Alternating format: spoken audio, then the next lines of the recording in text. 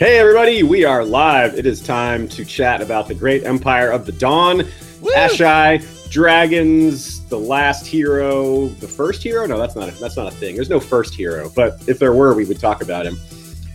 Dragon bonding, dragon horns, ancient bloodlines, the Ironborn, the Deep Ones, just everything. All these things we couldn't fit into the great empire of the Dawn and Asshai episodes. We had so much material. Thanks for joining us, everybody. Got LML here with me. Say hey, my man.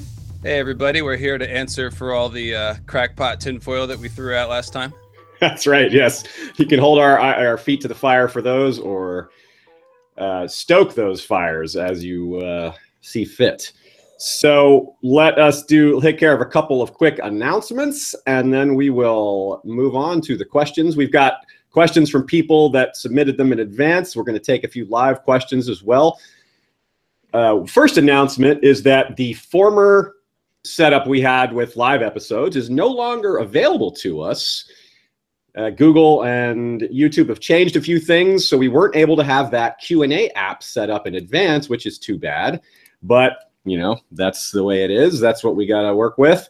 So we took questions in advance, like I said, through email and through Patreon and through other places. We look at forum questions, but we also simply had a lot of leftover material from the episodes, which were already pretty long. So we'll bring up some of those things as well as a couple of things we didn't think of that were pointed out to us or that we came up with that we missed in our first pass through these things. So quite a lot to cover. I'm sure you're going to have a good time. Let's get started. First off, like I said, a few announcements. We're going to be attending Con of Thrones and Ice and Fire Con next year. That is, both of those are in the summer. And we've got links to those up on our webpage at historyofwesteros.com. If you can attend, definitely do so. Come meet us. We'll be there and hanging out and having a great time and chatting about all fun A Song of Ice and Fire, Game of Thrones topics. Cons where there's just all this fandom are some of the best things. It's like being with family you never knew you had. So I highly recommend checking those out and attending if you can. You've got a lot of time to plan for because they're not till next year. As well, I want to announce that we're going to have a podcast-only episode, no video, a chat episode regarding the Hymn for Spring book that was published last year that featured an essay by myself and Asshai, as well as essays by Amin from Podcast of Ice and Fire, and he will be our guest. He is not a man who gets on video, which is why we're doing it podcast only. And the book's been out for the book's been out. Yeah, no, Amin is the faceless man, right? I remember that. He is. That's right. So that was a bit of a thing to figure out, and eventually we just decided, oh, well, let's just do podcast only. I didn't know how to handle it until we thought of this much simpler solution. So we go. Amin is basically like Buckethead. Buckethead's serious, dude. When he plays, like nobody can see him backstage without the chicken bucket on his head. It's serious. Anyways, yeah, he's some guy. Buckethead is quite unusual. Have you been to a Buckethead show? I have seen him. Oh yeah. I live out in San Francisco, and he plays here a lot. So. Oh yeah, he's from that area, isn't he? Yeah. Totally. That's cool. Yeah, he's a cool guy, but a weird guy. That's right. So if you can join us for that Hymn for Spring episode, if you have read Hymn for Spring, you know, maybe you could send us questions. If you haven't read it, it's a great read. Among the other luminaries from the community that have contributed to that include Stefan Sasa, Stephen Atwell, a bunch of other guys from Tower of the Hand, and some other people that I can't think of off the top of my head, but lots of great people. All the essays are good. So if you have questions, you can send those to us and we'll bring those up during the chat. Our next episode, I wanted to make an announcement about that. It's going to be on dreams and dreamers. We were originally planning to make an episode called The Oracles of A Song of Ice and Fire, which was a Patreon voters topic that was voted on in May, and we still haven't put that episode out, so I do apologize for that. The problem was that I couldn't figure out how to handle this episode as I had first planned it. And breaking it down, I decided splitting it off into separate parts is going to make it work. It was basically too much to handle in one episode. Common problem for us here, taking on too much at once. So we'll break it down. We'll handle the dreams aspect of the Oracle's umbrella. And that's going to be a lot of fun. We're going to talk about the types of dreams, the dreamers who dream them, and how reliable those dreams are. Separate them into categories like supernatural types of dreams and the foreshadowing dreams, which are more like a literary type of thing.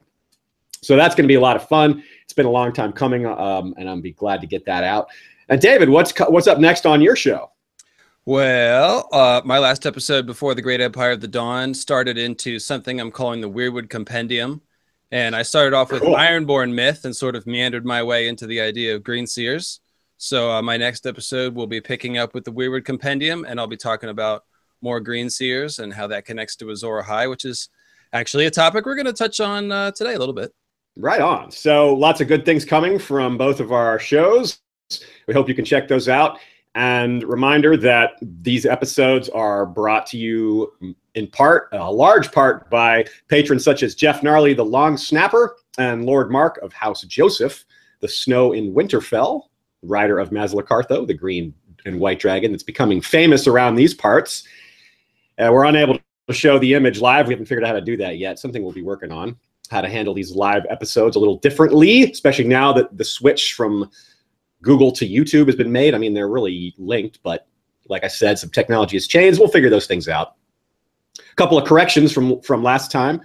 I mentioned that 1 in 500 Chinese people has Genghis Khan's DNA. I was selling that short. It isn't just Chinese people. Of course, I think I knew that. I just used that as an example because we were talking about the Chinese. But it's really about 1 in 500 Asian people, period. And that was pointed out to us by Burke Ramsey. Thanks, Burke, for that. And I need to laugh at myself because I said during the Asshai, or rather the Great Empire episode, that this Q&A would be on Saturday, October 20th. Well, there is no Saturday, October 20th in 2016. That's clearly not the case. Today is the 22nd. I got the Saturday part right, but not the date right. So, meh. Silly me. Sorry about that, folks. Hopefully no one was too confused by that. Hey, look, at least you're not running for president and telling people the wrong date of vote. Yeah, that's funny, no matter which party you prefer. Okay, so first off, I want to point out something that's really cool about George R. R. Martin's world. We've all said a million times, and he's said it himself, that there's two types of authors, that there's gardeners and then there's architects. Architects plan everything out, put it into play, and that's how it goes. Someone like George is a gardener. He writes his stories and then they grow on him and he sees where it takes him. And that really applies to this world. When Game of Thrones was published in 1996, the vast majority, even though a lot of the world was built, the world was huge even back then, but so much more of it has been developed since that time. That's think about it. We're in 2016. That's 20 years for George to expand on his world. 2014 was when the World of Ice and Fire came out, and that's a culmination of so many ideas he's had that he wanted to include in his world that didn't make the books, that it would have been kind of clunky to include in the POVs. So this World of Ice and Fire book is really proving to be a huge, huge addition to the fandom. I assume that most of you who are tuning into this and who really enjoyed our Asshai and Great Empire of the Dawn episodes are fans of the World of Ice and Fire, because these are topics that are largely drawn out by those books. If you stick to just the 5 books, you might not have had as much interest in those topics. Maybe we've turned you on to those a bit. If not, well, still highly recommend the World of Ice and Fire. Never going to stop recommending it. I know that some people think it has some flaws. It does. It's not perfect, but it's great. It's a huge addition to the fandom. What do you think, David? Would you agree with that? Yeah, absolutely. In fact, the World of Ice and Fire is kind of one of those things that a lot of people thought it might just be the standard coffee table fantasy compendium book, sort of just compiled from loose notes. But I don't know. I guess I hope most of the readers would give George R. R. Martin a little bit more benefit of the doubt than that, because if he stopped what he was doing to write 300,000 words, of which 150 were used in the World of Ice and Fire, which is what he did, then we'd all stop and pay attention. But it did sort of slip by some people's notice, and I think this theory is probably a really good example of the fact that he put a lot of work into it, and there's some valuable ideas into it. Basically, there's this whole idea of what's canon and what's not that's come up, and I feel like the word can be misleading sometimes. The way to look at it to me is that George, all the new ideas in the World of Ice and Fire, and most of the writing is him. And the compiling that Elio and Linda did all ran through George. So I don't know, there's a little bit of an idea that like he didn't write it, so it's not truly important and relevant to the story. But I hope we've begun to at least sort of dispel that idea and show people that, yeah, just like Dunk and Egg, if you really want to understand the story, you should read The World of Ice and Fire. It's like you can read the main 5 books and never read Dunk and Egg and get the story, but you won't really know who Bloodraven is, for example, unless you read Dunk and Egg. So you can argue about whether it's canon or not, but the bottom line is there are words that are written by George R. R. Martin about A Song of Ice and Fire, and so I want to read them. That's what I got to say about it. Yeah, that's how we were when the World of Ice and Fire came out. We were just all over it. We were reading it, me and Asshai. We were just geeking out constantly, just turning the pages, looking for this and that. Read it again as soon as we were finished. Listened to it when I was doing chores. Yeah, just total immersion. The first thing that stood out to me was the Strange Stone. Oh yeah, that was great. I loved that. It's so much fun. Shout out to all you guys in the chat room there. There's a bunch of people participating in the chat there on the YouTube channel. Lots of questions popping up there. It's hard for us to manage some of these questions, but we're going to try to check them out. There's not a great way for us to scroll through and find them, but we're going to do our best and try to figure this out to make future Q&As a little more smooth as well, since we're adjusting to this new technology. But we got plenty of questions already lined up, so let's get started. That's enough lead in and preamble. We're going to start with our first little section. We kind of divided some of these pre-selected questions up into loose subcategories. This main topic will be ancient hybrid magic. We're going to start with that. We've talked at length about how there's lots of overlap in the magical types around the World of Ice and Fire. I don't mean the book. I mean the series, the world, everything. There's resurrections among different types of magic. There's foretellings of all kinds. There's animal bondings of all kinds. There's lots of these type of magical, I call it magical overlap, and I think that's a fine enough term. So let's talk about some of the specific ways that plays out and some of the ways that the things we touched on in the Great Empire of the Dawn episode line up with that.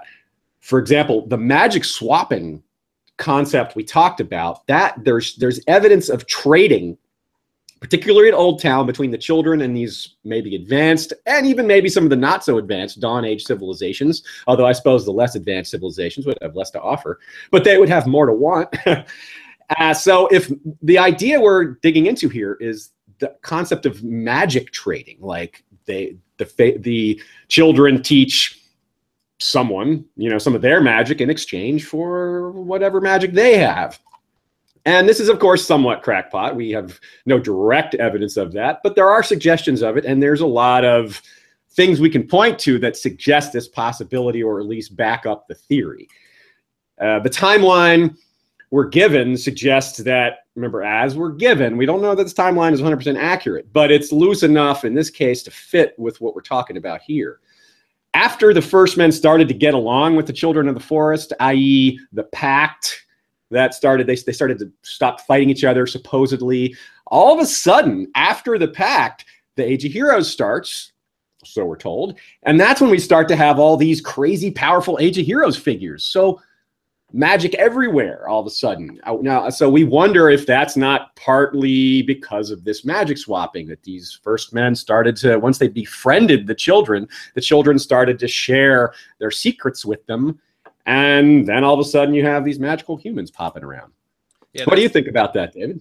Yeah, it's not really crackpot. I mean, if you look around in the World of Ice and Fire, there's a lot of suggestions that the way that first men become skin changers and green seers is by having some sort of infusion of children of the forest blood. And there's the Ward King that the Starks defeated and then took his daughters, which means intermarried or whatever. And then there's the Marsh King, and there's some other hints that that's the case. So it's not ironclad by any means, but it does seem that we're being shown that the way that first men got skin changer blood or magic was through marrying children of the forest. And some people look at Bran the Builder, the idea that he's a boy or that he's short or maybe crippled as, he was part children of the forest. So, and one of the most blatant examples of overlap is the last hero story. And it's interesting because we like to point out the fact that he's the last hero and that he's the one that supposedly had a key role in ending the long night. And it's the long night that marks the end of the Age of Heroes, last hero, etc. That name fits better than we ever would have realized back when we first heard that term. So the point, though, is that he got help from the children and he got dragon steel. And these are just, you know, he supposedly got that maybe from the children. How did they get that, right? Yeah, so just to be technically accurate, what we're told is that after he was in trouble and his friends died and his horse died and his blade broke from the cold, that eventually the children of the forest helped him. You know, Bran exclaims, "Oh, that's right, the children will help him," but we don't know how they helped him. And then separately, we also know that the Annals of the Night's Watch talk about the last hero having a blade of dragon steel and slaying others with it. So you can sort of piece it together and say, well, he had a broken sword. He basically was ass out, didn't have any friends or anything. Then he got help. And then at the end, he's got a new sword. So you can sort of say, well, where to get that sword? Did the children give it to him? But the children aren't known to work metal. And so, yeah, this is actually your idea, Aziz. I had never thought of this. The idea that dragon steel is just a blade from the great empire of the dawn that they literally traded to the children of the forest that they then just gave to the last hero. I'm not sure if that's exactly how it went down, but it certainly would parallel the Valyrians starting to trade Valyrian steel for, of course, it seems that they weren't trading it for magical knowledge. They were just trading it for piles of gold, but same difference, basically. So look, we had one question that was floating around that didn't have a home at all. And now we're talking about it. So let's just bust that out. Okay. And that would be the idea of adding dragon glass to steel. Okay. Cool. So the other idea besides, you know, dragon steel is just some sort of Valyrian steel type sword from the great empire of the dawn is the idea that the children of the forest might have helped the last hero forge a new sword. Now, we don't think the children of the forest actually were forging the sword, but maybe they contributed the magic, or maybe they said, hey, why don't you add some dragon glass to the steel? So you want to read this question here by Snuggle Bunny? Absolutely. The question comes from our very own Lord Bemmy Snuggle Bunny, Patreon supporter. And he suggests he clearly has some knowledge on how swords are made in the real world and gave us a really interesting step-by-step process where he shows where the Valyrian steel, where the obsidian would fit into this process. He says, Valyrian swords, like Damascus steel swords, are both vestibule steel weapons, where the iron is placed inside a vestibule with objects such as sand and glass to help draw away impurities from the metal and add carbon when placed under intense heat for several hours. These are one of the main differences that distinguish iron weapons from steel. When Valyrian sword, he says, with Valyrian swords, I could see them using dragon glass instead of regular glass in this stage of the steel creation, which I think is really clever. And it speaks to the process directly so that it makes it feel more plausible.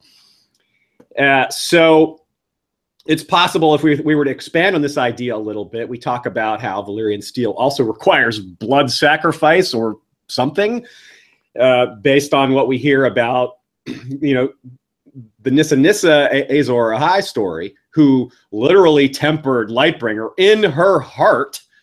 And the Kohoric smiths nowadays, they tried to use slaves for that. And I wonder, maybe it doesn't work because, hey, Nissa is like this, you know, important special person, and they're just sacrificing slaves. That's not going to get the job done. What do you think about all that, LML? Yeah, I really like the idea of adding dragon glass in as the carbon element to make the steel. I think that's really terrific. I've sort of speculated along similar lines. The thing is that, like, I always stop when I get too far down the road of like trying to reconstruct Lightbringer with chemistry and stuff. You know?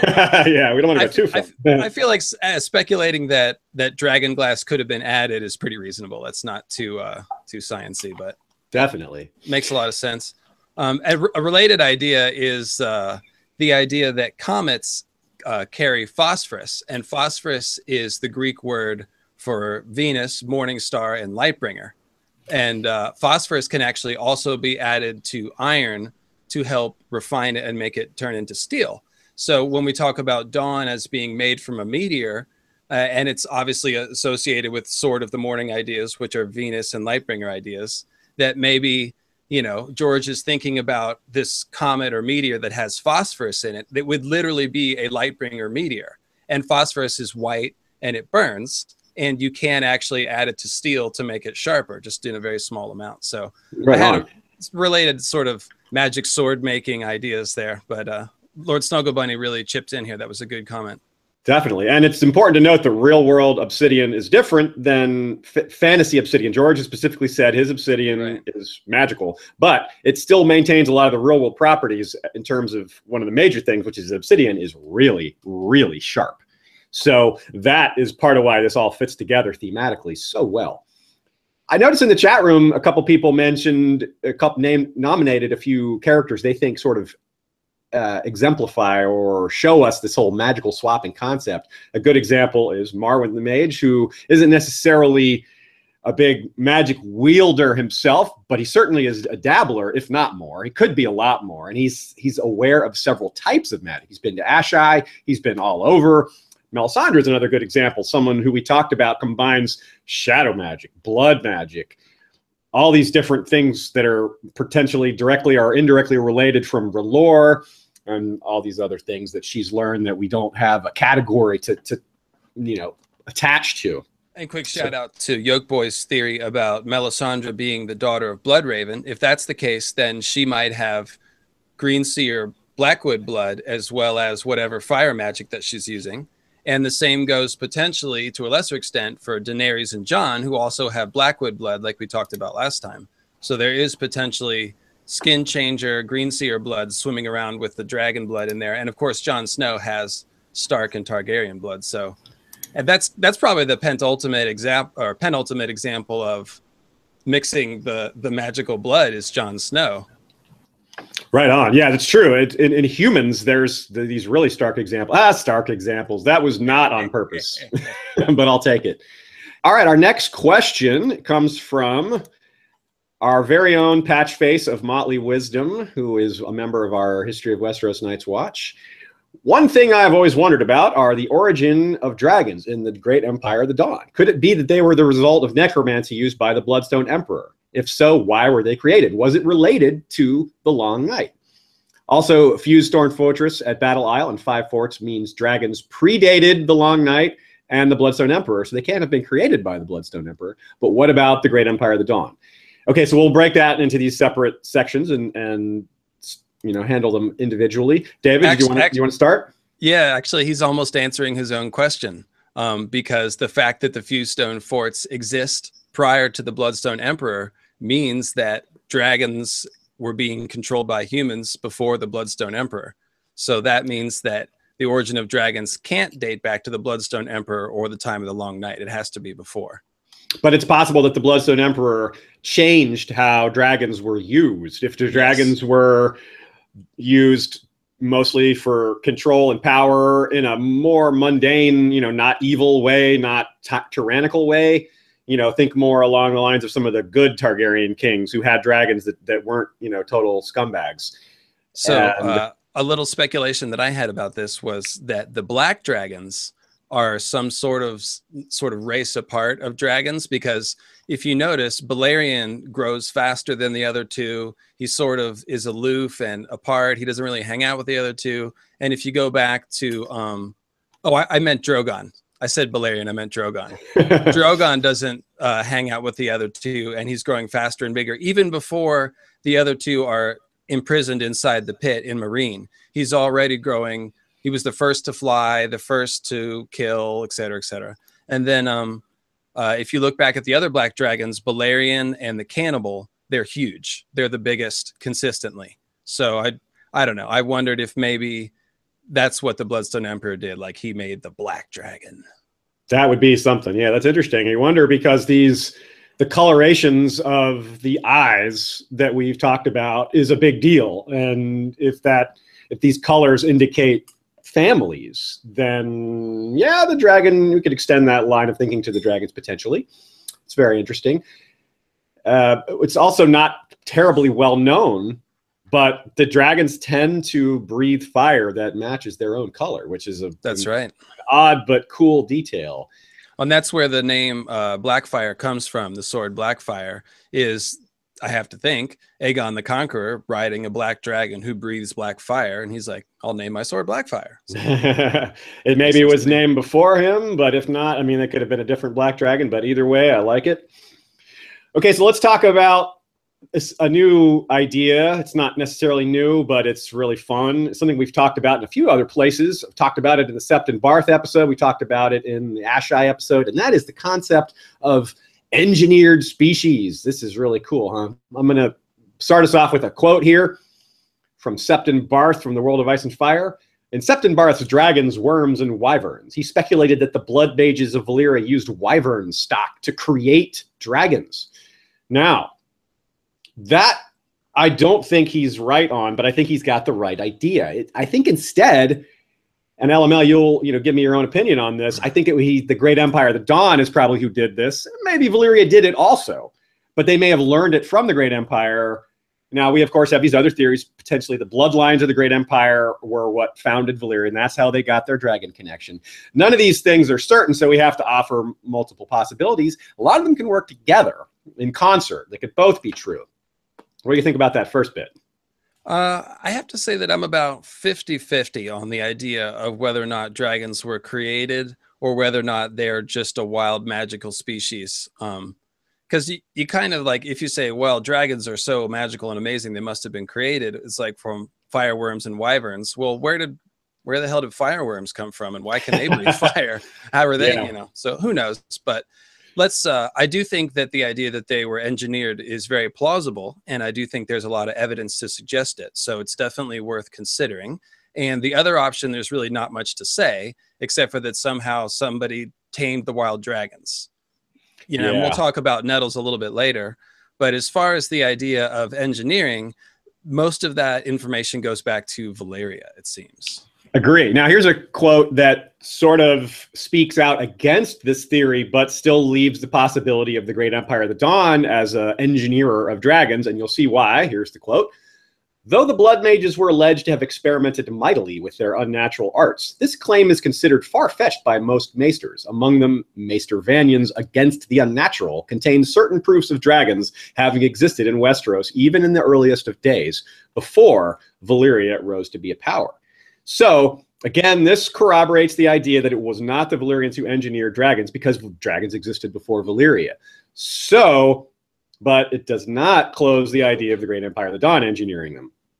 We certainly know of other examples of engineered species. The very concept is not crackpot at all, because there's just a lot of it out there. Let me give you some good examples, starting with one that probably none of you are aware of. Well, let me explain. I once commented on one of Elio and Linda's videos about, I will actually forget what it was about, to be honest. But Elio's response to me mentioned offhandedly that the Valyrians created sphinxes. No kidding, for real. And I was like, wait, what, man? What are you talking about? Where does that come from? Is that from unreleased material? And he responded, yeah, actually, I guess it was from unreleased material. I think he, in his position, he's aware of things that were cut from the World of Ice and Fire, as well as things that were made it into the World of Ice and Fire. And maybe in his head, it's not always easy to remember which is which. So anyway, that's pretty cool though, right? The Valyrians actually made sphinxes, but there's more. Do we have like a breaking news? Breaking news. The Valyrians made sphinxes. Breaking news from thousands of years ago. So here's another quote that just straight up tells us more about how often this sort of thing happened in Valyria, which gives rise to the possibility that someone thousands of years before Valyria, or even less potentially, did the same sort of thing. The idea of making new species, we can't assume the Valyrians were the first to do this. The largest of the basilisks is the Isle of Tears, where steep-sided valleys and black bogs hide amongst rugged flint hills and twisted, windswept rocks. On its southern coast stand the broken ruins of a city. Founded by the old empire of Gis, it was known as Gorgai for close on 2 centuries, or perhaps 4. There is some dispute, until the dragon lords of Valyria captured it during the Third Giscari War and renamed it Gogossus. By any name, it was an evil place. The dragon lords sent their worst criminals to the Isle of Tears to live out their lives in hard labor. In the dungeons of Gogossus, torturers devised new torments. In the flesh pits, blood sorcery of the darkest sort was practiced, as beasts were mated to slave women to bring forth twisted, half-human children. Whoa, right? That's serious. And I like that they mentioned blood sorcery, which is blood magic. It's another term for blood magic. Right there, they're calling it blood magic, which, of course, that makes sense. You would call making new species, I guess you would call that blood magic. Wouldn't you call that blood magic? Yeah, absolutely. I'm sure lots of people were bleeding during the course of all that. Yeah, that's brutal, right? So the main thing here that you were sort of hitting on earlier is that we think that the Valyrians are essentially carrying on the magical tradition of the Bloodstone Emperor. Given the idea is that the Bloodstone Emperor took the magic of the Great Empire of the Dawn and seems to have twisted it and mutated it. And so the Valyrians, for the most part, seem to have the very darkest sort of Dragonlord sorcery. And we're going to talk about that later also. So when we see all of this evidence for really twisted experimentation among the Valyrians, and then we look back to the Bloodstone Emperor and all the things that he was supposedly into: torture, necromancy, marrying tiger women, you know, that sort of thing. It's pretty easy to think that the Bloodstone Emperor might have been the first person to do this kind of stuff. And if I may include another one of my little favorite crackpot tinfoil ideas, would be that Sithorios is essentially the island of Dr. Moreau, and Bloodstone Emperor was performing his genetic experiments, and Sithorios eventually became overrun with the results of his experiments. And so all those monsters and brindled men are essentially the failed experiments of the Bloodstone Emperor. I could definitely see that. There's all sorts of just creepy, crazy, unnatural seeming beasts and half men things in Sithorios. It's just a big smorgasbord of craziness and possibilities. And yeah, Gogossus is right speculation. There. It's total speculation, but yeah, definitely. But very cool, very fitting. I like it. So let's see here. I noticed somebody in the chat room here, Siege S, mentions half-human children, i.e. others too, as in capital O, others. Very good call. That's where we were going next. Consider that concept of magic swapping. Consider this idea of making new species. And consider that this idea was given to the children, or maybe it came from the children, but I think it's more likely the children received this technique, for lack of a better word, from the outside. And that's how they got the ability to make the others in the first place, assuming that they are the creators of the others, which seems to be not entirely confirmed, but very strongly hinted at in multiple places. Yeah, setting aside to some extent the TV show information, I would think that my general thinking has been that the Children of the Forest can't be the culprit for any of these original sins, like the Hammer of the Waters, for example. I don't buy that the children did that. That's the kind of thing that sounds like mankind trifling with magic that maybe he shouldn't, and then causing a disaster. That's how I look at Azor Ahai in The Long Night.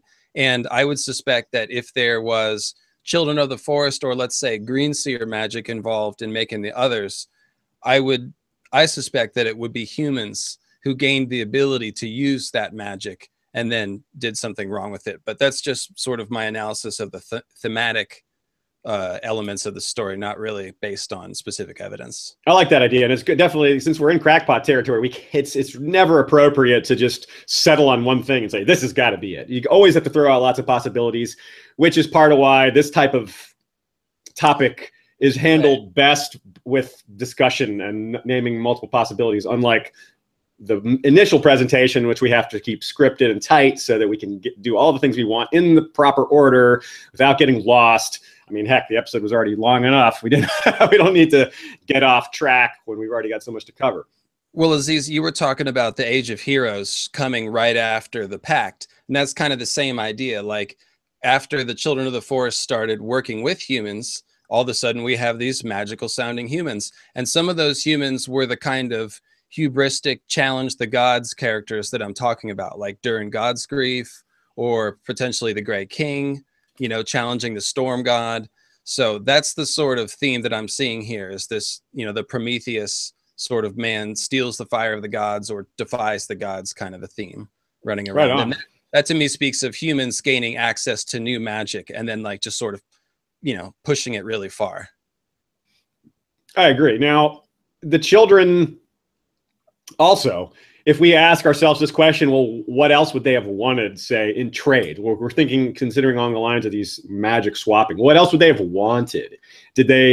Was anything else that these mysterious ancients that they were trading with appeal to them? Is that, you know, besides the blade of dragon steel, or maybe they wanted several blades of dragon steel, or maybe maybe they wanted that because they did create the walkers and they wanted a way to undo that. Or maybe there's this long-standing theory that is very Game of Thrones-y, which is that why assume that the children of the forest were just one united faction? The entire race all felt the same way about all this? I don't think so. It seems more likely that there were some children that favored certain strategies, certain ways of handling the problems of humanity overrunning them. And some of them it may have been a splinter group that created the others. Or maybe it was the splinter group that didn't want to create the others. There's a lot of possibilities that are just really fun to think about and really fit with the way George has written the series, you know, from literary and thematic standpoints, from like a history repeating itself sort of way. What do you think about the Robert Strong as sort of a necromancy, blood magic concept that sort of loosely relates to all this? It's like a corruption of the idea of combining the living. I mean, the others are basically undead and they raise the dead, and that magic exists. Do you think, I mean, in other words, I guess it's two ways to ask this question. Like, I love calling him the Kyborg. I never get tired of that. Kyborg. How much of that is magic and how much of that is some sort of loose, like whatever the equivalent of science is in the world? Because Kyburn, we don't see him do this, you know. So it's obviously like spells. I don't know. It's obviously like George's version of Frankenstein. Yeah. What's interesting to me about it is it's one of the only times examples of magic that isn't obviously rooted in one of the elements. George seems to work with magic that comes from fire or ice or the water or the storm, or like, you know, nature, the trees and the earth itself with the green seers. But what's Kyburn doing? I don't know. I don't know what force he's using to animate Robert Strong at all. I'm really curious to see what that is. It could just be George kind of doing one of those, hey, magic's inexplicable and he's accessing necromancy somehow and you're just not going to know. That could be, but I don't know.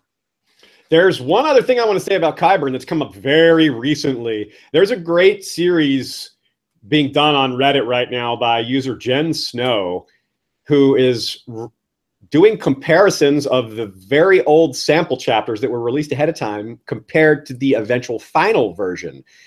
In the first version of Cersei's first chapter, which was in A Feast for Crows, there is no Kyburn. That was added later. He changed his mind about some things and added Kyburn to those scenes. And so the idea for Kyburn, he was already obviously in the series already. He was in Storm of Swords, but the idea for him to have this role alongside Cersei may have been something he came up with during the time before Feast was released, but after he had released a few sample chapters. It could have been, or he could have just changed the timing. Yes, he could have just changed the timing, but also interesting is that there was no mention of the Valonqar prophecy in that first chapter. That was all also added later. That's also off topic, but really good. Interesting. Very interesting, very cool. Those old chapters compared to the new ones, there's some very interesting things because you get to see what George decided to add later, and that can be very telling. So I highly recommend those things. So let's move on to another subject. We got a lot of questions on this topic. It relates to what we've been talking about already.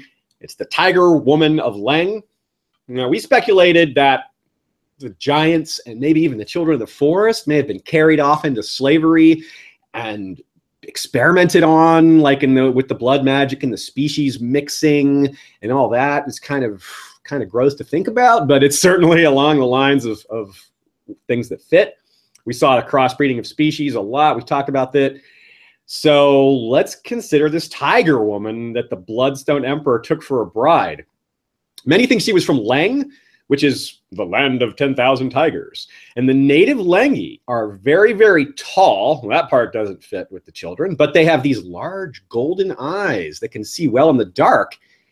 And that does fit with the children who do have large golden eyes. They do see well in the dark. And we don't see that anywhere else in the world, unless I'm mistaken. Could you do Nath? The Nathi have large golden eyes too. Yeah, you're right. They do. You're right. Okay, one other example of them.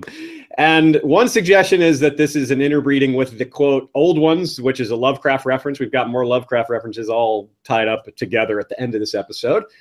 And they also live underground. So there's a couple of different possibilities there. But it's a really neat idea, just mixing this all in together. So let's take some if I could just follow up on that one real quick. This is an idea that's near and dear to my heart. So essentially, the idea is that the Lengi are literally the tallest people on Earth, approaching 8 feet tall. They have golden skin and they have these large golden eyes. And we know that there's some race of people that lives in these underground cities called the Old Ones. And essentially, the idea is that the Lengi have such unusual looks, kind of magical looks, that it must be from interbreeding with this other species. So if you could sort of reconstruct George R.R. Martin's Old Ones, we can, from the Lengi, we can determine that they probably have golden eyes, they probably are very tall, and they probably have that sort of golden brown kind of skin. So they sound essentially like children of the forest that are very, very tall, which is kind of how I think about them. And the other idea that relates to that is Old Ones is a Lovecraft reference, but it also might be referring to the horned god archetype, because which is like Cernunnos and the Green Man and Pan and Bacchus and a few other variants of that horned figure. One of his main nicknames is the Old One or the Great Old One. So they're good. I have a feeling that George might be like doing a very clever mashup there. That's sort of a splinter topic there. Right on. Okay, so here's a question from Blue Tiger, appropriately named for this tiger woman subject. And this question comes from the Westeros.org forum. Shout out to the Westeros.org forums, which is where I got my start in the fandom. Realized that I was Jon Snow. I knew nothing. I had all these crazy ideas that I was quickly disabused of. But that was so long ago. The question is, of all Westerosi races, I think the children of the forest are the most similar to felines, with their spotted skin, huge ears, and green, gold, and brown eyes. So if someone brought a child of the forest woman, the Yetish, wouldn't know how to name her race or their race, so they might name it after a familiar animal from their region, like a tiger. That's a cool idea. Very good. That's on point. What do you think about that, Elmo? Yeah, I think that we touched on that idea because in the Old Town section, it's speculating about why these seafaring traders, who we think are the Great Empire of the Dawn, might have come to Old Town, and were said maybe they came to learn magic from the children, or maybe they came to enslave giants. So it's like, well, maybe they enslaved children of the forest, or maybe a tiger woman came consensually. Maybe she was a blushing bride and she came back to the Great Empire willingly. Oh, Bloodstone Emperor, you're so handsome. Point is that there's definitely, if we're getting east to west transfer or travel, then we might have the reverse. So it's all the pieces are right there. Right on. So we have another question here from Malcolm, from a Patreon supporter. That's one of your supporters, yeah? Yes. Right on. The taking of a tiger woman to wife, half tiger, half woman, reminds me of the Night's King taking of a half other, half woman to wife. Perhaps our prejudice against the tiger woman should be a similar soul-stealing effect. That's an interesting parallel. Definitely agree that that does sound similar on a lot of levels.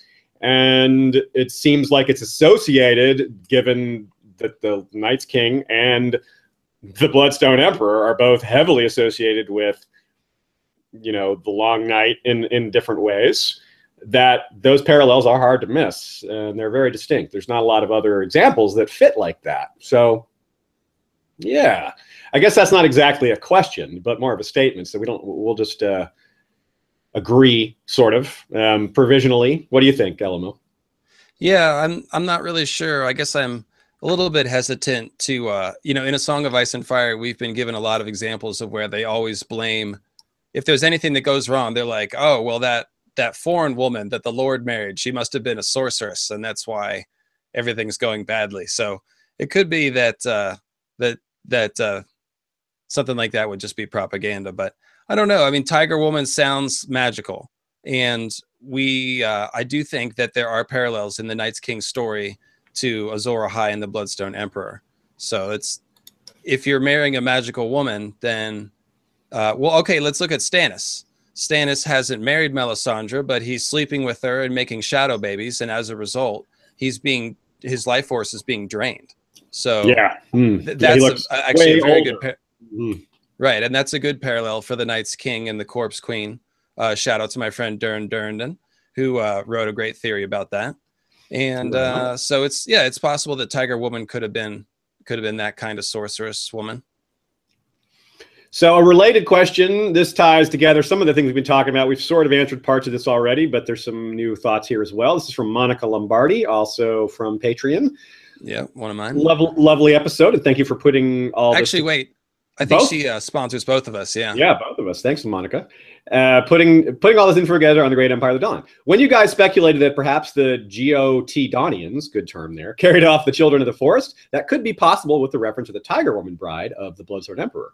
We assume that Tiger Woman was native to Ling, but maybe the Tiger people were transplanted from Westeros when the Great Empire of the Daunians were looking for new places to conquer.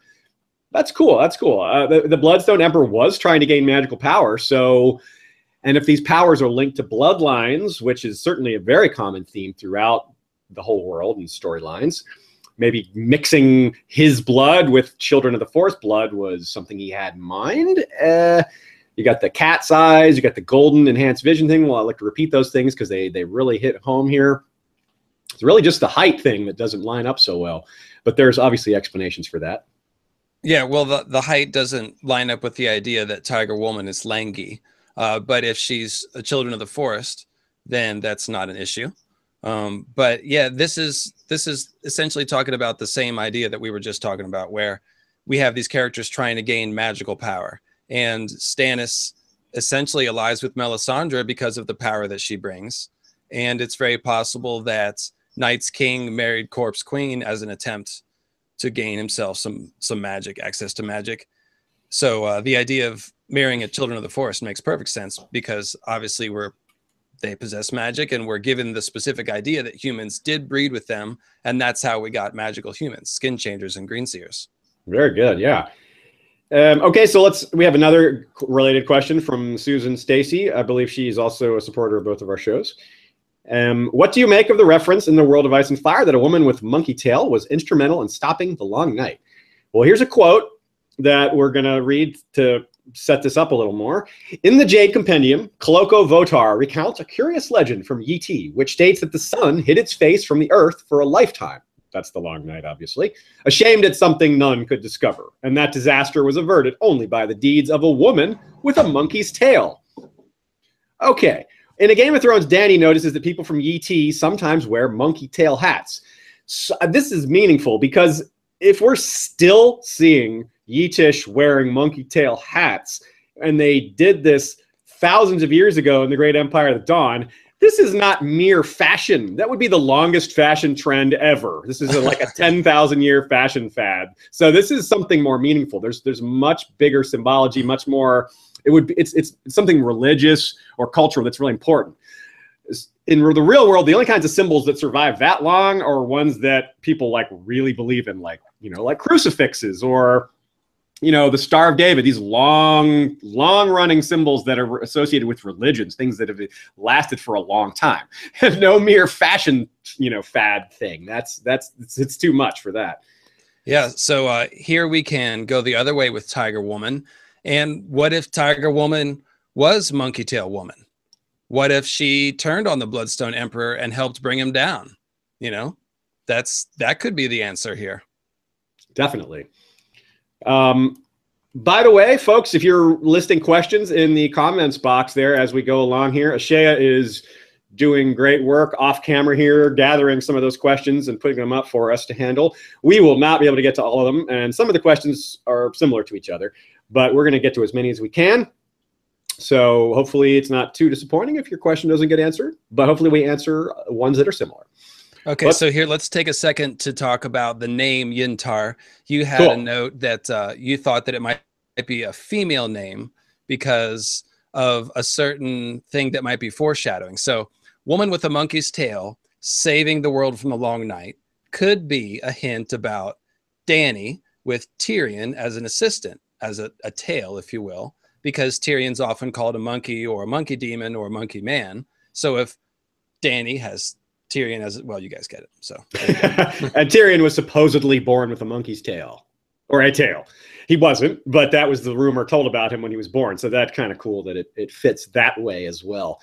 So we'll see. We'll see. Tyrion helping Dany is not a bold prediction at all. No.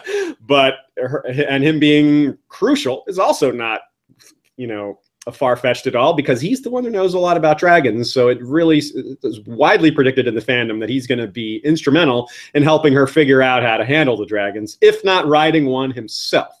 So it could be that Yintar was just the name for Monkey Tail Woman. Maybe she was a female with Lightbringer. I mean, we're talking about 10,000 years ago. We can't be too settled on any of these details. And another thing I'll say about the name Yintar is that yin is the black side of yin yang, and tar is black also. And I picked up on this as one of the clues that Azor Ahai is actually a villain, which is one of the main sort of foundational ideas of my grand theory. So yeah. And also the tar could potentially be an oily black stone call out. Oh, that's neat. I didn't think of that. So that's black tar, you know, you could translate that name as. Definitely. So, okay, with all that dragon talk, that's a great segue to our next main section. We're calling... Oh, I did a segue. Yeah, nice job. Didn't even mean to. A time for dragons. There are always a lot of questions about dragons to be discussed, and we may have been covered as many as we attempted to answer with our episodes on this. Here's a question that we put ourselves. We put our own names here in our episode document. The Great Empire of the Dawn's ability to bond with dragons. Let's talk about that general topic. Setting aside the creation of dragons, whether or not the Great Empire made them or not, they were apparently, as in our respective headcanons, the first to bond with dragons. This is where we sort of make that connection with the skin changer magic that they may have learned from the children. Obviously, the bond between dragons, at least now in current times that we've seen from like Dany's point of view, is nothing like the skin changer bond, but it's more than just a little, you know, master animal. It's more than just a dog that knows its animal. It's animal. More than just a dog that knows its master really well. But that is also something that's present. For example, we see in The Princess and the Queen that when the greens and the blacks would get near each other before they went to war, the dragons would reflect the tension by spitting and growling at each other, which was kind of like how dogs will growl when they sense their owner feeling a certain way. And when Dany is having sex one time, I believe that Drogon cries out when she does. And there's another time when Dany and Drogon have like a similar shared emotion, but I can't recall what it is. So I do like this idea that the dragon bond is like a mutated form of skin changing or a distant cousin of skin changing. Like what happens when somebody like the Bloodstone Emperor gets his hands on that kind of magic and twists it, you know, maybe that's how you get the dragon bond, but it's totally speculative. So definitely don't want to mislead anybody and say that's likely to be the case, but it's an idea that a lot of people have had in the fandom before us. It's an old idea. Yeah, and it's further confused by the fact that there seems to be multiple ways to bond with dragons, or at least control them. The blood of the dragon thing seems to be the most solid, even though we don't fully understand the mechanism. But there's other things. The horns. We hear about horns quite a bit. Not in A Song of Ice and Fire proper until Euron comes along with his dragon binder horn, which we haven't seen in action yet. But it's not the first mention of such a thing. We've heard that the ancient Valyrians used horns to control dragons in some way, but there's none of them in The Princess and the Queen. There's none of them mentioned at all in association with the Targaryens. They didn't seem to need that. And they used other methods, mostly just mundane connections. Basically, hey, I'm a Targaryen. Dragon, are you going to let me ride you? Yes, that's generally how it seems to work. We have zero examples of Targaryens dying while trying to bond with the dragon. With other people, plenty of other examples, but not Targaryen. Right, yeah, okay. I was about to say, it's either yes or it's no, and now I'm going to eat you. Yeah. Plenty of other failed dragon riders out there that were eaten or killed or whatever, but no Targaryens. And, in The Princess and the Queen, was Rhaenyra's son tried to mount her dragon, and that dragon wasn't having it, and he threw him off. Yes. And we are told that, you know, one person only ever rides one dragon. But the point is that that would be some sort of a consensual dragon bond that seems to have something to do with magical blood or whatever it is, as opposed to the dragon binder horn, which is kind of like a psychic control tool that violates the will of the dragon, which we're going to go into in a second. But read this Nettles question first. Okay. One last thing about Joffrey Velaryon there, as you're talking about, who tried to mount Syrax and was thrown off, which I think is an interesting distinction. Syrax didn't want Joffrey riding her, but it's still different than her just attacking Joffrey for even trying, which is what you would expect when you see these dragons trying, like all these other examples of taming Vermithor and, you know. I think that it says that the dragon might have been familiar with him, you know, because it was his mom's dragon, so that enabled him to maybe get close. But you're right, it didn't just turn on him and eat him. So yeah, and the dragon was behaving oddly too, and because she basically committed suicide by attacking a huge mob at close. You know, that was just odd. You know, it's very hard to explain Syrax's behavior all throughout that whole situation there, but it's just more of the mysteries of dragons. But yeah, okay, the Nettles question, this is really interesting. We've got really popular too. A lot of people ask this. Yeah, because Nettles is the focal point of a lot of the disagreements / mechanisms for how all this works. And perhaps the answer is, which I think is very likely, that there isn't just one way to bond with the dragon. We've seen 3 potential ways. We've discussed this blood connection thing that the Targaryens and Valyrians had. We've talked about the horns a bit, but let's talk about the regular old master or human / beast relationship that probably is how ancient humans first tamed wolves and horses before they were domesticated. Like these processes happened in our own human ancient past, but that's right, with creatures less dangerous than dragons, to be sure, but still. How do you tame a wild animal? With food. That's the answer. Absolutely. And this is the thing I think is really interesting about Nettles. It's whether we don't know whether she had Valyrian blood or not. It's possible she did, 100% possible she did, but it doesn't seem that her blood had much to do with how she bonded with Sheepstealer. And to me, one of the strong possibilities here is that George is telling us something. The early Valyrians supposedly were shepherds who learned how to tame dragons. Nettles tames a dragon named Sheepstealer by feeding it sheep. This is very possibly a microcosm of how the ancient Valyrians did things. They just keep feeding the animal. The animal starts to trust you, and it starts to be like, hey, yeah, I want that food. This is great. I don't have to go hunting. You bring me food. And then eventually, you know, a beast is going to start to look kindly upon someone that does that for them over time. So that's the most mundane explanation for Nettles, but it doesn't have to be the only explanation. So LML, you go with the next one here. Well, so I think this is a good example of George liking to provoke fights in his fandom. So he's given us like magical explanations for how dragons might exist, but he's also sure to give us an entirely plausible explanation. So for the people who hate magic and don't want to believe in anything fantastical, they can say, oh, well, look, here's this totally rational explanation. And I don't even know if George has decided in his own head. He might just be giving you possibilities so that you can sort of believe what you want. I do think he does that at times. I agree. That's a good point. I mean, you wonder, George doesn't seem to pay a huge amount of attention to directly what the fandom is doing, but he's smart enough to know how to generate some discussion, because generating discussion is obviously a good thing for any author or creator to have people talking about their work. And it's a good thing for him to do, considering the amount of time we have between books is to give us things to talk about. So good job, George. Nicely done. Okay, so we have another topic here that, David, in particular, you've brought up mostly on your own, that I've given a lot of thought to as well. So I'll set it up and you can knock it down. All right. The question is, like the good cop, bad cop concept, or if you watch It's Always Sunny, the good realtor, bad realtor, Vic Vinegar and Hugh Honey, good Dragon Lord, bad Dragon Lord. Are Dragon Lords always villains? LML, take us away. So this mainly revolves around Dany. And is Dany going to be a villain? This is an idea that is definitely hotly debated in the fandom, because, quite frankly, the Valyrians were monsters. They were slave lords who practiced human sacrifice and blood magic. So that's pretty bad. And also these genetic hybrid experiments. I mean, they were truly, truly awful people. They were essentially genocidal maniacs with dragons.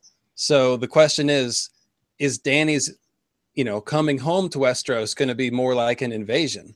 And is it even possible for Dragon Lord people to be what you might call, benevolent or whatever? So this kind of goes back to the Great Empire of the Dawn. And so we're given this idea that the Great Empire of the Dawn, while not perfect, was this kind of high civilization. And then along comes a Bloodstone Emperor after a period of sort of degrading morals or moral decline or whatever. And then he does all this horrible blood magic and the blood betrayal. So, is it possible that before the Bloodstone Emperor, is it possible that before the Bloodstone Emperor, we were able to make, for example, dragon swords without blood magic? Or were we able to, were we able to bomb with dragons without using psychic rape horns, essentially? So it's tempting to believe that there's a way to have a magic sword without using blood magic, and that a Dragon Lord doesn't have to be a psychopath. And so to explore that topic, we've compared Targaryens to Valyrians, because there's a lot of notable differences. Yeah, the Valyrians, we hear a lot of crap about them being just horrible people with their huge amounts of slaves that they treat with no regard whatsoever. Contrast that to, say, someone like Jaehaerys, the old king, who was widely regarded by the fandom as the best Targaryen king, and by a lot of accounts, it's not close.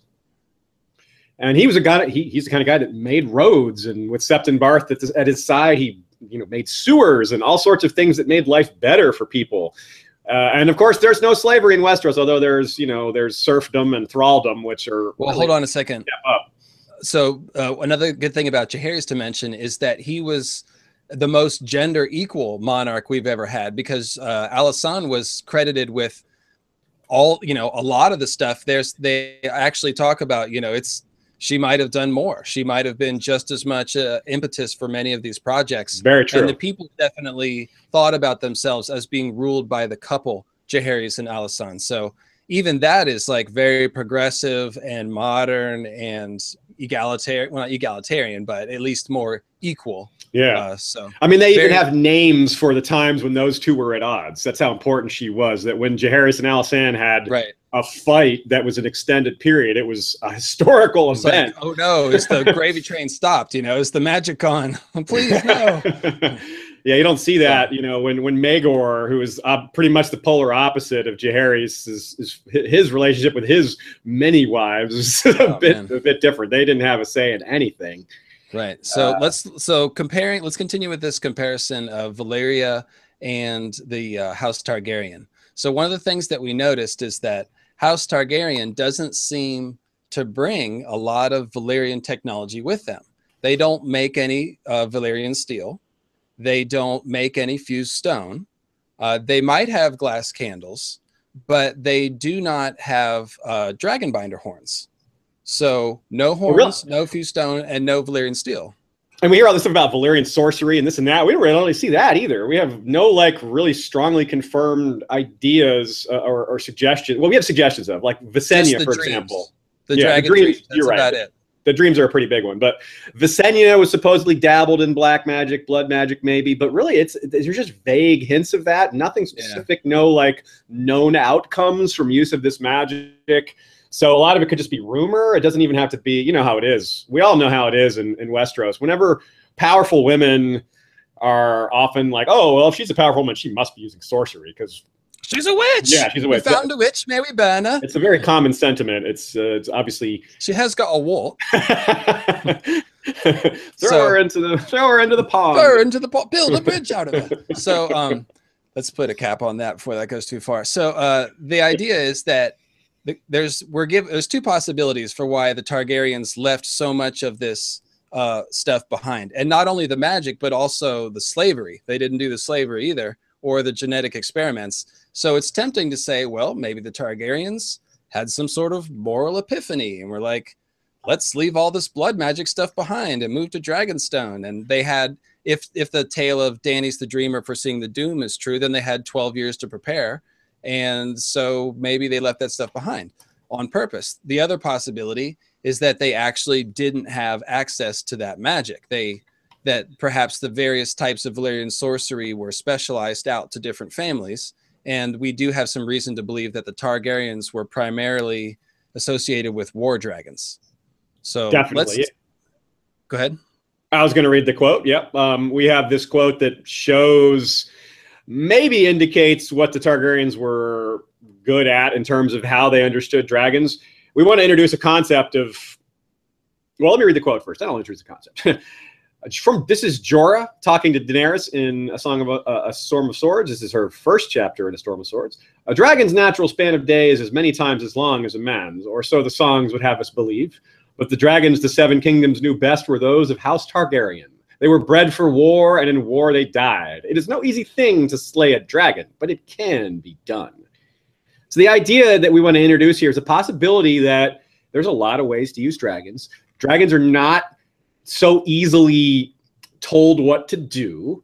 So there could be some specialization within these 40 or so dragon rider families that we hear of. Maybe some of them were better at using dragons in certain ways. The tale of Dany's foreseeing the doom is true. Why didn't, like David says, why didn't they act in advance to preserve more of this Valyrian magic? It could be that they simply didn't have it in the first place because it's not their area of specialization. Right. Compare that concept to the lost wisdom, the round tower builder's wisdom thing that we talked about in our Great Empire episode, and understand that concept. Yeah, absolutely. So what I was going to say is that this quote directly suggests that dragons can be bred for different purposes. And if you think about it, it really couldn't be any other way, because every other animal that humans domesticate or breed, they use different ways. There's a racehorse and there's a plow horse. You know, and the same goes with dogs. There's the greyhound that wins the race isn't the seeing eye dog. Okay. So if dragons are smart animals and they're being domesticated by humans, it's logical they would take them for different purposes. So think about it this way. Think about making roads with dragons. You need dragons that are fairly calm and controlled and will fire just when you want them to, and not get impatient with making hundreds and hundreds of miles of a straight fucking road. Pardon my French. So it's the idea of using Balerion the Black Dread, for example, to build a road for like 6 months doesn't really seem feasible. Okay? Yeah, it just seems wrong. Yeah, I have to think that the people who built the dragons that were good at making roads and fortresses probably weren't the quote unquote war dragons. And then the other clue we have about that is the Red Queen, right?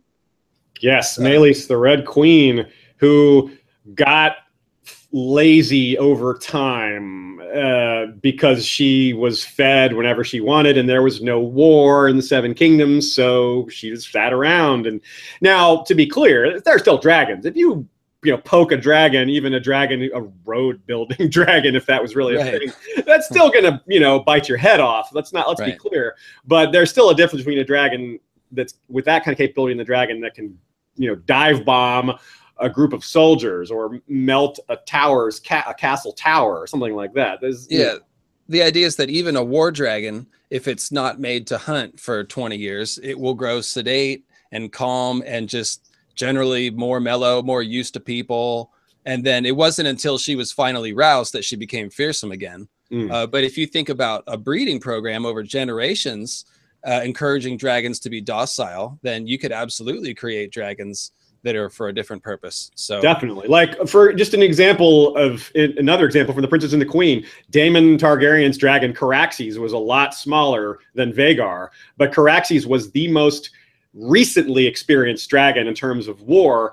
Vhagar may have had more war experience in her life, but it wasn't recent because Caraxes was engaged in war on the Stepstones just prior to The Princess and the Queen, just prior to the Dance of the Dragons. Caraxes had a lot of recent war experience, had been recently used in war, was more vicious, was more aggressive.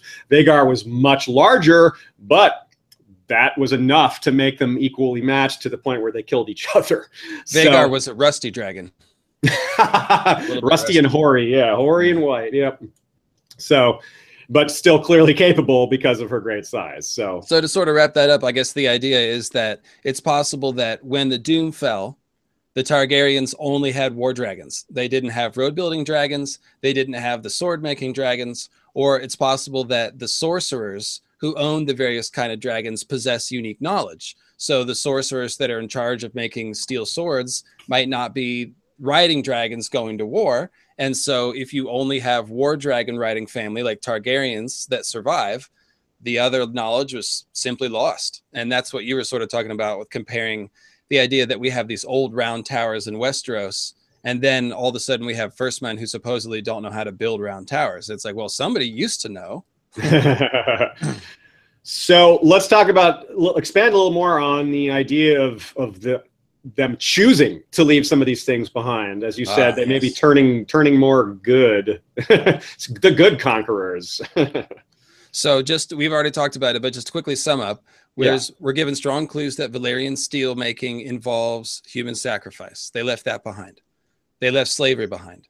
They left the dragon binder horns behind, which, as I said, are not, I mean, they're just not very nice. They're basically overriding the free will of the animal. So, and then they also gave up the Valyrian gods and adopted the worship of the Seven. So everything about that sort of speaks of a willingness to move on and sort of leave the past behind, establish a new identity. And that could have been purely political, less moralistic, but you can certainly speculate about a moral choice because they left behind all these things that are basically the worst parts of the Valyrian Empire, and they only took the dragon riding with them. So that's it's tempting room for speculation. I'll just say that. Definitely. And that gives us the ability to believe that perhaps Daenerys won't be a violent psychopath, which is, you know, attractive because I kind of like Daenerys. Yeah, me too. And I'm not. I certainly don't, I'm not one of those people who think she's going to go full villain. Although I think she'll do, you know, like she has in her arc so far, she will do things that she thinks are good that will backfire on her, and they'll actually cause a lot of harm. But yeah, she's making eggs, breaking eggs. She means well, but that's, you know, that's the way it works. You don't always get what meaning well doesn't always mean doing well. So essentially, when you put it all together, you start to see a big contrast between the Valyrian slave lords and the Targaryens, who seem to be just a little bit less crazy. So it's possible that we could project that onto the Great Empire of the Dawn and identify them more with the more benevolent kind of Dragon Lord. But we'll see. Well, let's move on to the Great Empire of the Dawn and dragons as instruments of conquest. Use our imagination here a little bit, and then as we lead into some more questions. Shay is telling me that we've got a lot of questions that have been added, so we'll try to get to as many of those as possible. Now, if we're thinking back to Asshai, and we talked about how it stands out because of its size and how it would have needed, you know, food, supplies brought to it. Imagine dragons, not the band, but the beasts. Imagine them in place, enforcing some sort of blockade on Asshai, keeping it from getting its food supplies. It's a lot more powerful than a naval blockade. And whoa, what kind of power would that be if you're able to hold that over a huge population and say, hey, you guys aren't getting your food unless you do what I want? That kind of thing. Those are would sort of be like war dragons, siege dragons in a sense, as a subset of war dragons. No, that's pretty much the same thing. But 170 years ago, when the Targaryens ceased to have dragons, they've got them back now. I mean, imagine all these things, these technologies, these uses, these different ways of breeding dragons for their specialties could easily be lost. And I want to talk just for a second about the idea of how you use dragons and how risky it is to use them in war. The Dance of the Dragons saw a lot of dragons killed, as we saw. Most of them were killed by other dragons. And quite often, they were put at risk that was not wise. Daemon Targaryen, the most aggressive of all the Targaryen commanders, well, maybe not more aggressive than Aemon Targaryen, but very aggressive, was quick to point out that you do not risk dragons, lightly. Even he, who was a, very aggressive, bloodthirsty guy. So Aegon the Conqueror, who the only person, or rather the only, no Targaryen before Aegon considered or made any real attempt to conquer Westeros. So part of that is just that, he was the first guy to have that kind of ambition. But mostly, you got to have the right dragons doing the right things. And he only used all 3 dragons once in the entire conquest. They were spread out. He preferred to use soldiers when he could, because he didn't want to put the dragons at risk. He wanted to have them kind of hanging over, like, hey, anytime I could bring these out. It was like a fear tactic. It's, more than anything. Once people saw what the dragons could do, they didn't fight much anymore. That's why Torrhen knelt. That's why when the Field of Fire happened, there was very little resistance after it. Yeah, that's actually another good example of a contrast with Valyrians. Like, the Valyrians are like, oh, you want to mess with us? Well, I'm going to wipe out your whole civilization then and enslave your people and burn your cities. Whereas Aegon applied just enough force to get submission, and then he immediately extended the hand to those who had knelt. So that's a pretty big contrast. Now, contrast that to the ancient Valyrians, who had so many dragons that they could afford to lose some. I mean, individual family wants to lose any dragons, but we heard that 300 dragons were sent from the Freehold to face the Rhoynar to fight Prince Garen the Great in that war. Even if that number is exaggerated, they could certainly have afforded to lose a few without it impacting their ability to inspire fear in everyone around them because they had dragons. But Aegon, 3 dragons, got to be careful. Obviously, later they had more dragons and that helped, but it's an important concept.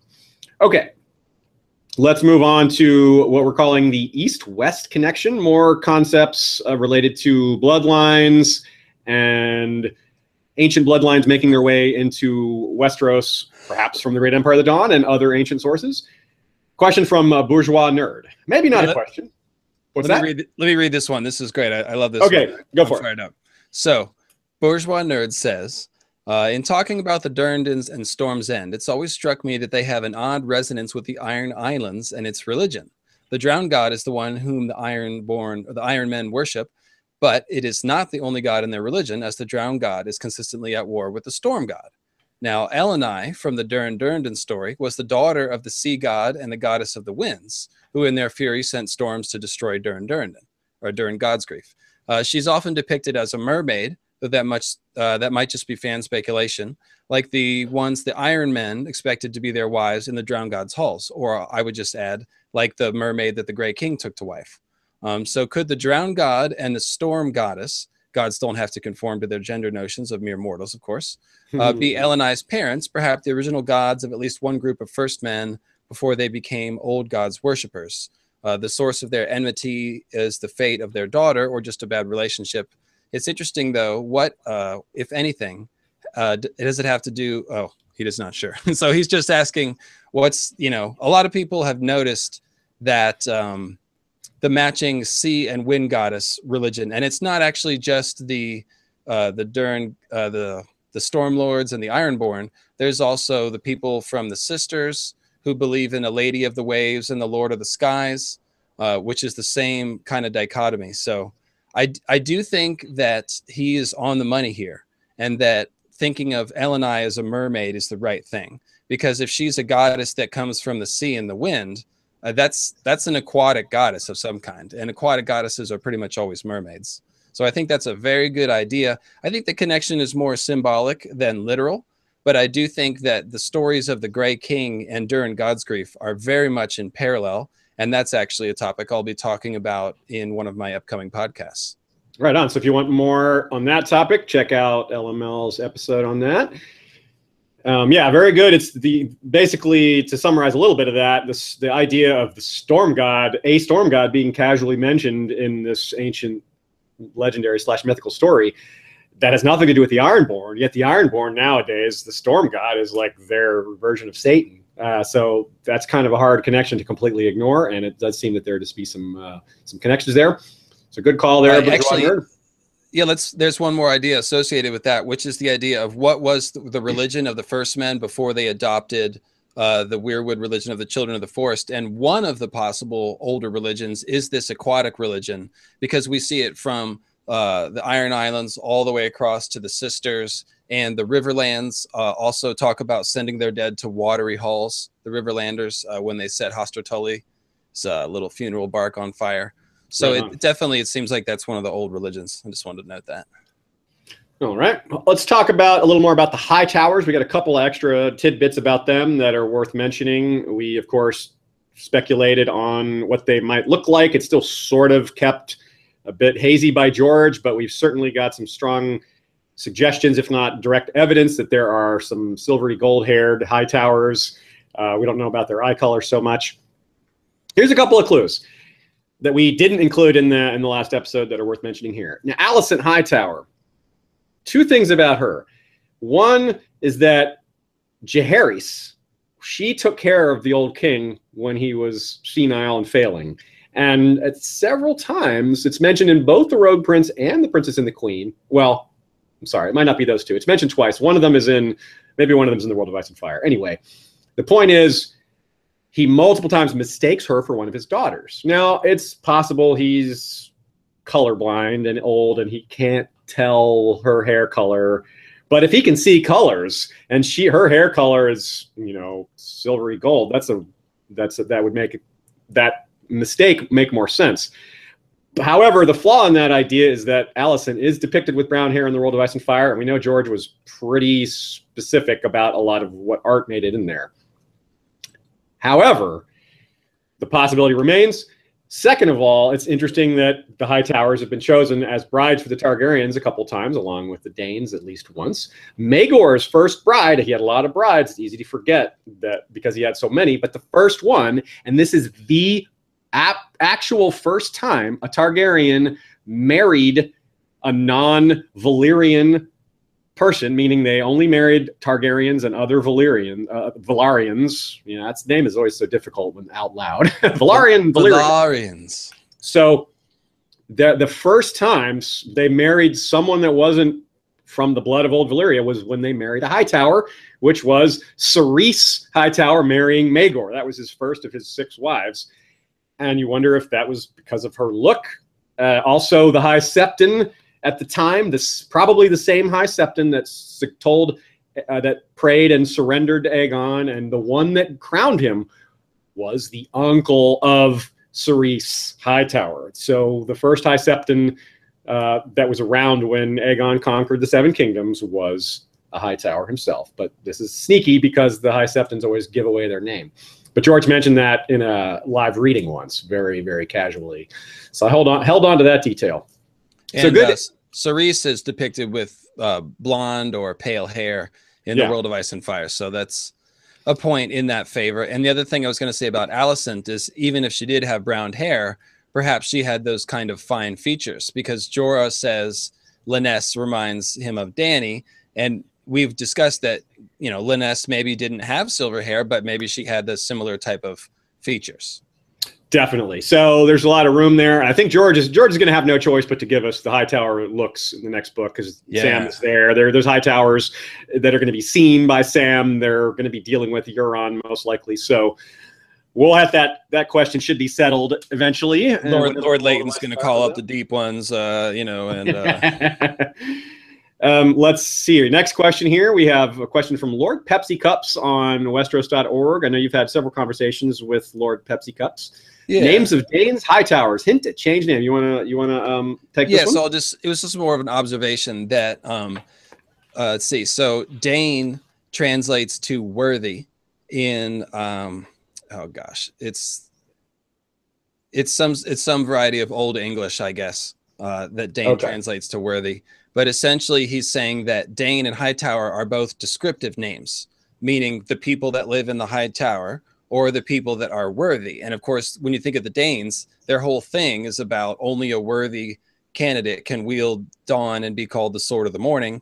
And it's potentially, there's the idea that maybe they became the guardians of the Sword of the Morning after the original Last Hero did his thing, and maybe the Last Hero was a Dane, or his genetics gave rise to House Dane, etc. So the idea is that Hightowers and Danes both might be Great Empire of the Dawn descendants, and they both have names that are descriptive. That could be a clue about people who changed their names essentially when they came here. Like they weren't called Hightowers before they built a tower, and the Danes might not have been Danes before they proved themselves worthy. So I just thought that was kind of a nice little clue. That makes sense. And remember, the first men naming conventions typically are very simple and descriptive: strong, Stark, Forester, things like very straight for hunter. So Hightower fits that mold pretty well, but Dane doesn't. Dane is not, like you said, it's not a direct word that has straight up meaning that describes who they are. I also like to think of the possibility that the Hightowers didn't name themselves. It's just they built this tower or took it over or both, and the people around them were just called them the Hightowers because that's Lord of the Hightower became Lord Hightower or something. And it just stuck. The Hightowers, let's just go by that. That's what people are calling us. We may as well go with that. I do want to pick a bone with you there, though. Actually, Dane could be descriptive if it's connected to the word day, or if it's just a permutation of dawn over time. Fair point. Definitely. Or if it's George is hinting at the idea of worthy as a description. So that's a great point. I think I even mentioned that in our Dane episodes and then kind of forgot.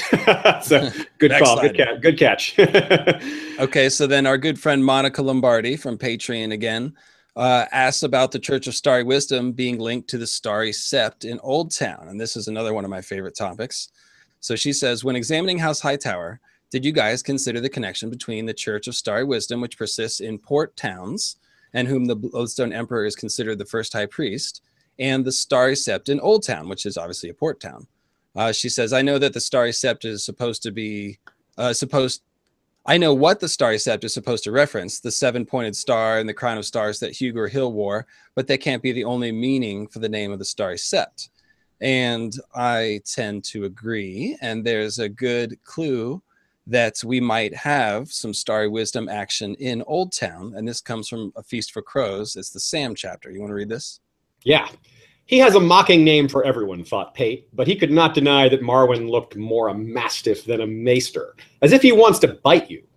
The mage was not like other maesters. People said that he kept company with whores and hedge wizards, talked with hairy Ibonese and pitch-black summer islanders in their own tongues, and sacrificed to queer gods at the little sailors' temples down by the wharves. Then spoke of seeing him down in the Undercity in rat pits and black brothels, consorting with mummers, singers, sellswords, even beggars.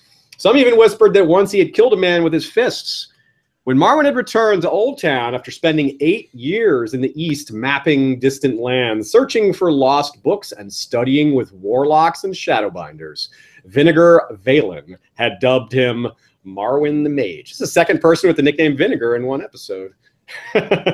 Who's the other one? Oh, I mentioned the It's Always Sunny reference. Oh, that flew by me. Sorry. Not actually a Song of Ice and Fire. So the point here is that Marwyn is dabbling with glass candles and looking for dragon lords and Azor Ahai and going to Asshai. He's interested in all this old magic. And what else is he doing? Oh, he's going to little sailors' temples down by the wharves that have queer gods. I've always thought that was like a subtle wink wink to the idea that Church of Starry Wisdom persists to this day in port cities all around the world. And of course, that makes sense because sailors have always been prone to astrology and astronomy-based belief sets because, of course, they use stars to navigate. It's like their lifeblood is astronomy. So I see someone here named Melanie Patrick made a great joke in the chat room here saying, Marwyn totally had a coexist bumper sticker on his horse. He did. He did. Good call there, Melanie. You are totally right. Okay, moving on. Actually, I'll put a little coda on this. So not moving on. Okay. So the idea is that Starry Wisdom, Starry Sept. So if we look at the Faith of the Seven, it's also based on astronomy. Okay, the seven are associated with seven wanderers who are planets, except for the stranger, who might just be the night sky in general. And then we've also got the hero, Huger Hill. Now, Huger Hill, the story goes, I guess it was the father that pulled down 7 stars from heaven for his crown. So we've got the idea of stars falling from heaven, and we've got the idea of a person who's gaining divine authority and elevating his status through gaining power from the stars, if you will. So there's some very similar loose themes that are going on there.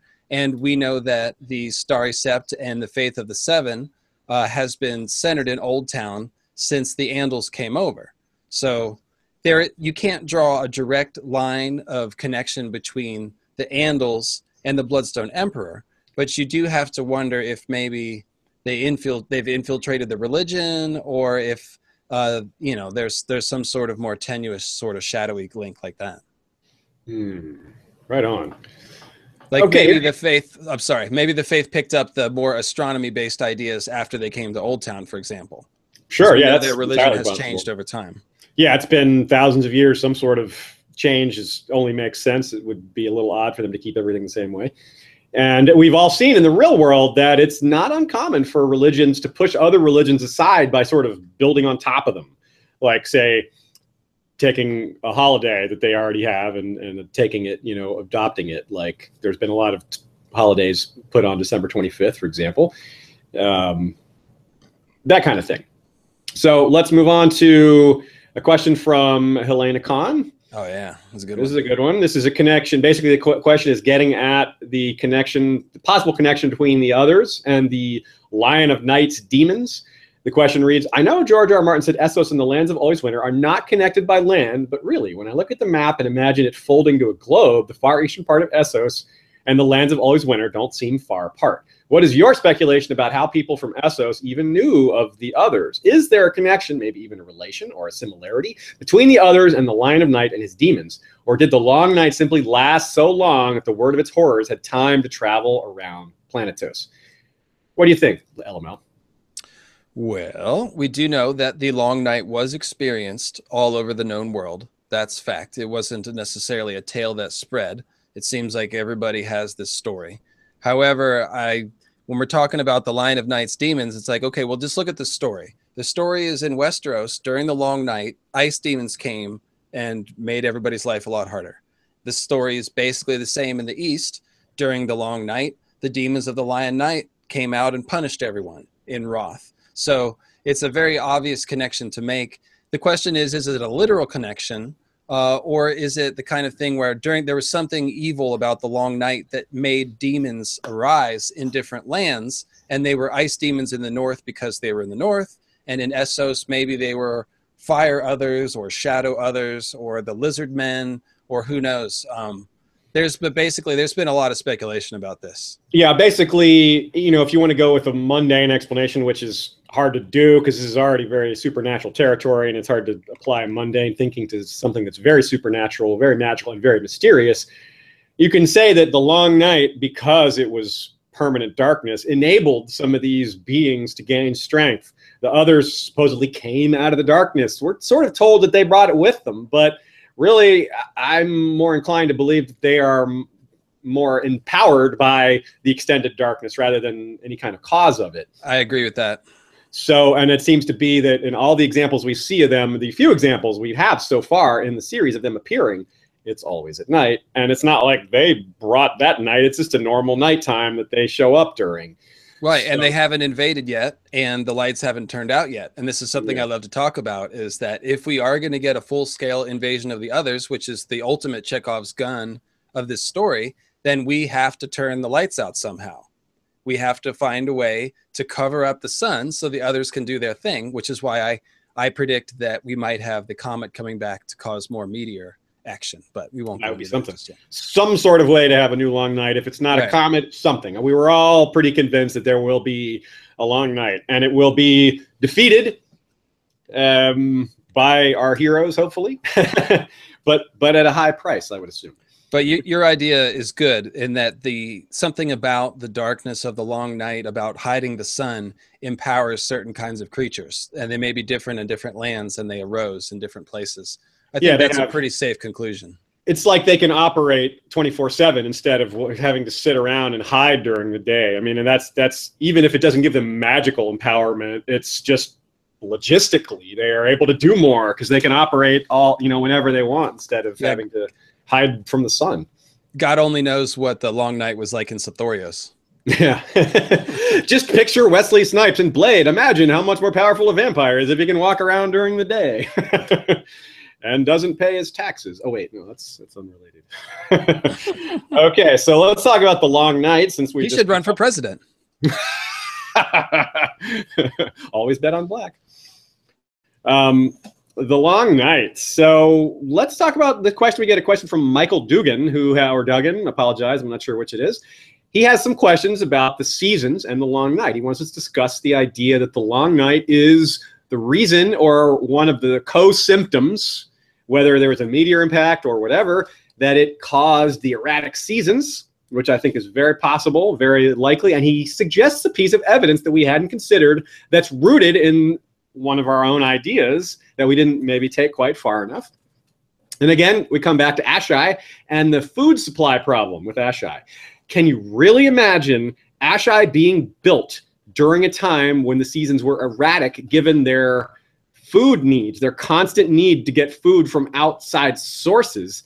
How can you prepare for that with these erratic seasons? That city would never have been built in the first place, given if the seasons were out of whack. I think that's a very good point.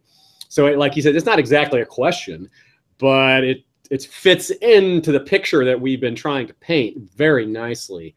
Do you have anything to add on that? I think that's a good observation. And I want to quickly agree that I think that the seasons were thrown off by whatever it was that caused and happened the long night, because the long night is fundamentally a disruption of the cycle of the seasons and the cycle of the day and the night, which are very parallel. And so thematically, I mean, that's like we have this big disruption of the seasons, and then ever after the seasons are messed up. So I think that makes a lot of sense. And as far as Asshai goes, yeah, it may be that the irregular seasons that the Planetos has had for however many thousands of years is the reason why Westeros is stuck in a medieval sort of technology or whatever and can't advance. And it might be the reason why we don't have any cities anymore that are anywhere near as large as Asshai, because you simply can't support that dense of an urban population when the food supply is so irregular, and every 6 or 12 years you have to survive a 4-year winter. It's just storing that much food is just and without knowing how much food you're going to even need to store, that kind of thing. Yeah, it just doesn't work. It's hard to prepare for. And if you look farther in the north, the cities are always smaller because the worse your problems are with food. Like it's definitely a limit to density of population. And if Asshai was the largest city in the world, which specifically relied on imports of food, then they would have the most difficulty of anyone if the seasons were to be irregular. So right on. Okay, let's talk about some other. This is a brief one. We mentioned like Sarnor and even Valyria as a possibility, and we talked and the Yitish and all these other cultures that formed after the long night faded and civilization was able to get going again. We didn't mention all the possibilities because, again, we wanted to not go too deep into that particular rabbit hole, but we should. This is a good time to throw out a few other possibilities. Karth is a good one. The Kothai are a very ancient civilization. They claim to be about as old as the ancient Giscari, the ancient Yitish, and all that, and the Fisher Queens of the Silver Lake, or Silver Sea, rather. And these are all possible formations from the Great Empire of the Dawn. Any of these new civilizations that formed and had like magical aptitude or strange things going on with their genetics seem like a decent candidate. Of course, again, these are all we're just trying to connect dots where they might not be connected, but the evidence supports these possibilities very strongly. Did you have any other suggestions there, Elmo? Any other particular civilizations that stand out to you? talk for like 30 more seconds. I'm pulling up a great quote from the Okay. Karth chapter, actually. I think Nath is a possibility, given us what we talked about with their strange eyes and just the strangeness of their existence in general, with their butterfly god and the fact that everyone that goes there gets sick and dies, and that they're such interesting, supernatural people. That's all. Whatever's going on there might have some ties.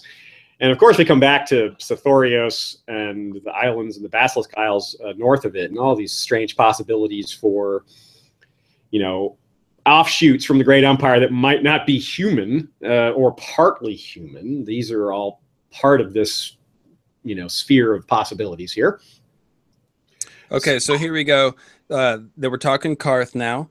Now, this is Dany in the House of the Undying. The very last room that she sees, this is the fake Undying that looks all glorious right before she sees the real blue shadows. It says, beyond the doors was a great hall and a splendor of wizards. Some wore sumptuous robes of ermine, ruby velvet, and cloth of gold. Others fancied elaborate armor studded with gemstones, or tall pointed hats speckled with stars. There were women among them, dressed in gowns of surpassing loveliness. Shafts of sunlight slanted through the windows of stained glass, and the air was alive with the most beautiful music she had ever heard. A kingly man in rich robes rose when he saw her and smiled. Daenerys of House Targaryen, be welcome. Come and share the food of forever. We are the Undying of Karth. Long have we awaited you, said a woman beside him, clad in rose and silver. Then it goes on, she says, 1,000 years ago we knew, and we have been waiting for you all this time. We sent the comet to show you the way. And then it goes on to say, shall we teach you the secret speech of dragonkind? Come, come. Now, obviously, this is an illusion, and it's not real, but you have to wonder where the Undying got all these images from. It almost seems like their version of a memory of the Great Empire of the Dawn. We have these magical armor with gemstones and wizards and beautiful people and beautiful music. It almost seems like they're trying to recall some sort of image of that. It's like they had a specific idea of what would convince her. And they're like, hey, let's try to look like her ancestors, or let's try to make this convincing in some way. And they may have been drawing from some actual knowledge that they have of these ancient people and just trying to co-opt it to make them look like that they're those descendants. But yes, of course, as we know, the House of the Undying was a big fake. But it doesn't mean that they didn't borrow real images, real memories, real things from ancient past.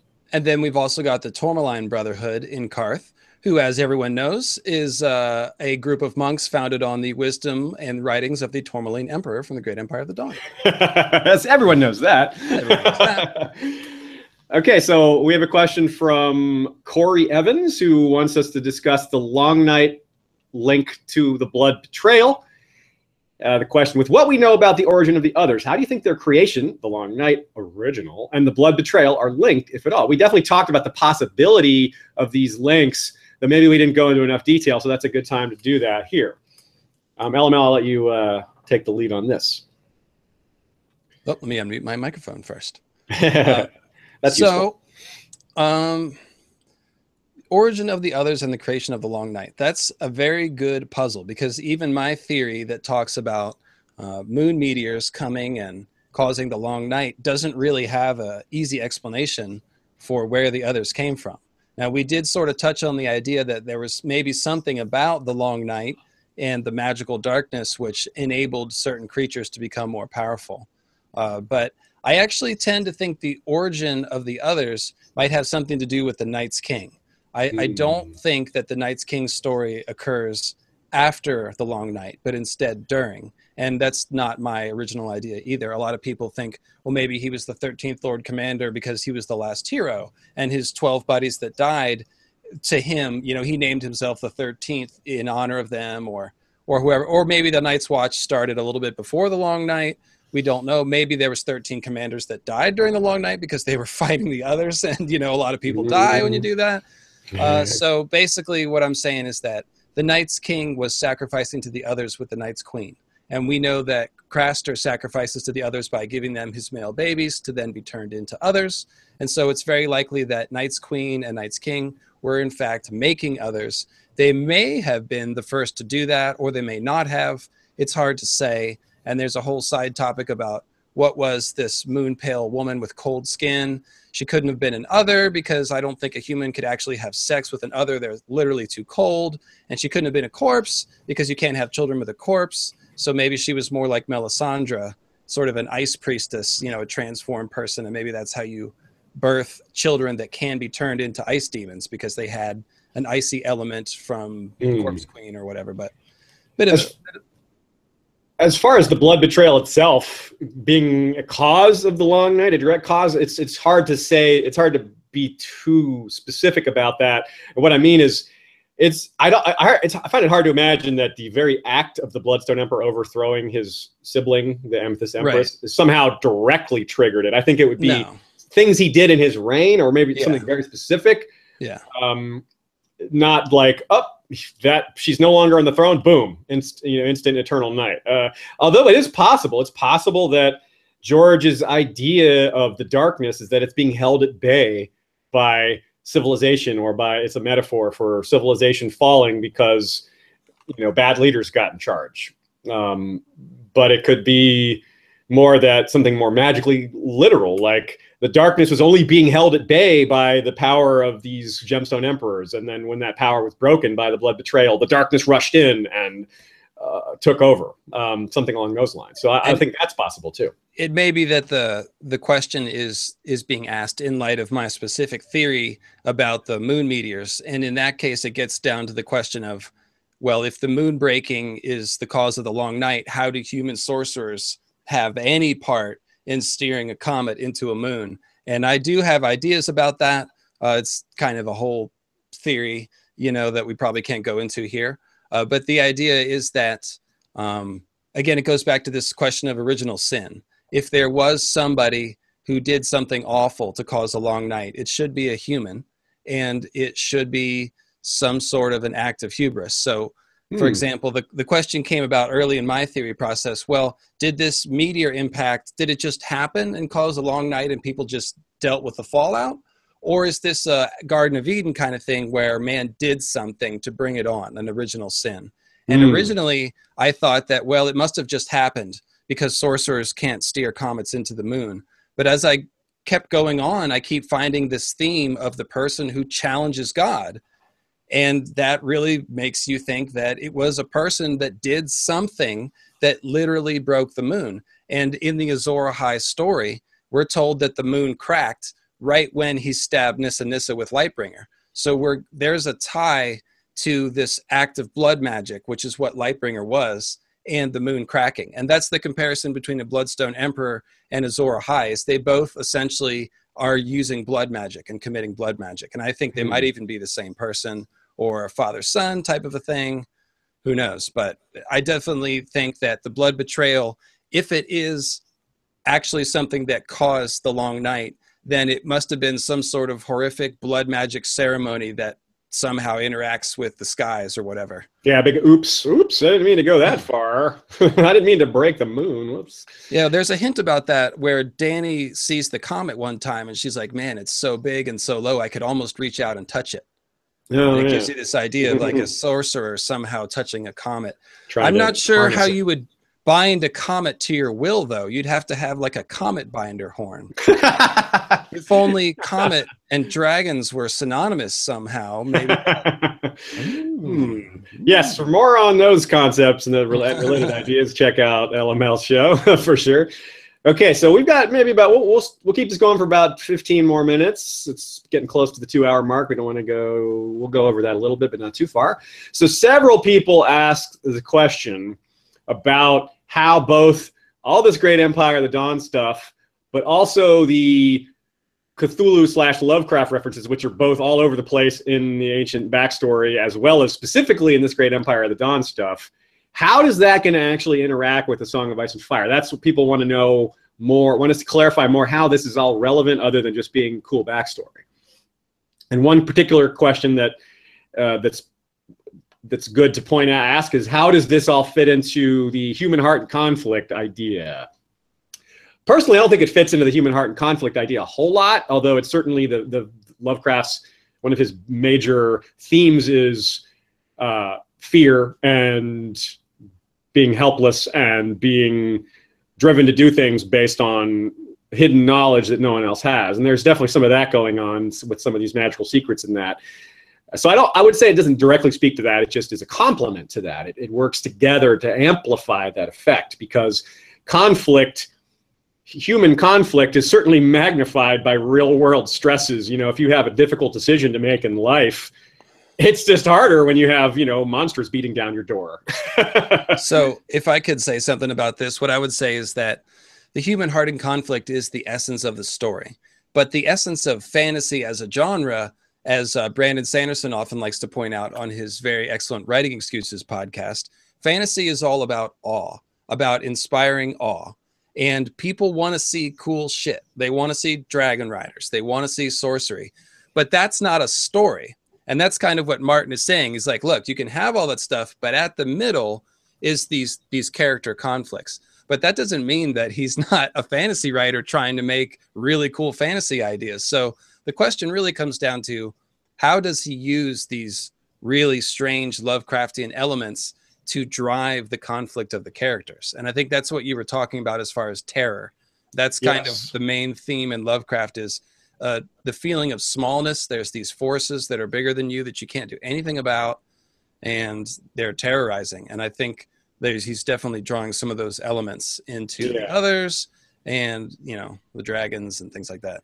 And certainly, I mean, this is something I talked about in the Aziz versus chapter where I covered the prologue of Game of Thrones. We have this initial character, Garrett, who sees something so terrifying that it breaks him. He breaks his vows, he runs away and hides. And he's just so terrified, and he knows no one will believe him, because it's just such an outlandish story. I was attacked by the others. You know, at the time, that seemed ridiculous for him to explain to everyone else. And, you know, you saw how Alistair Thorne was treated by a court when he brought a hand. You know, he almost, I mean, his proof had rotted away by the time he got there, but he was laughed at. So that's right down the middle Lovecraft right there. Someone who sees something so terrible that it drives them mad, and they can't handle it, and it gets them, you know, they just disappear as a human being. Basically, they become something else. And I don't mean literally they transform into some other being. I mean that they're no longer human, because their mind is broken by the fear that they've seen. And that is just right there. Chapter 1. that's a Lovecraft theme right there. So I just wanted to compliment you. I think that's a really great insight that you had as far as those elements right in the prologue. And I think, as you were about to say, like, it's a good clue that Lovecraft ideas and Lovecraft elements are not fringe elements in A Song of Ice and Fire.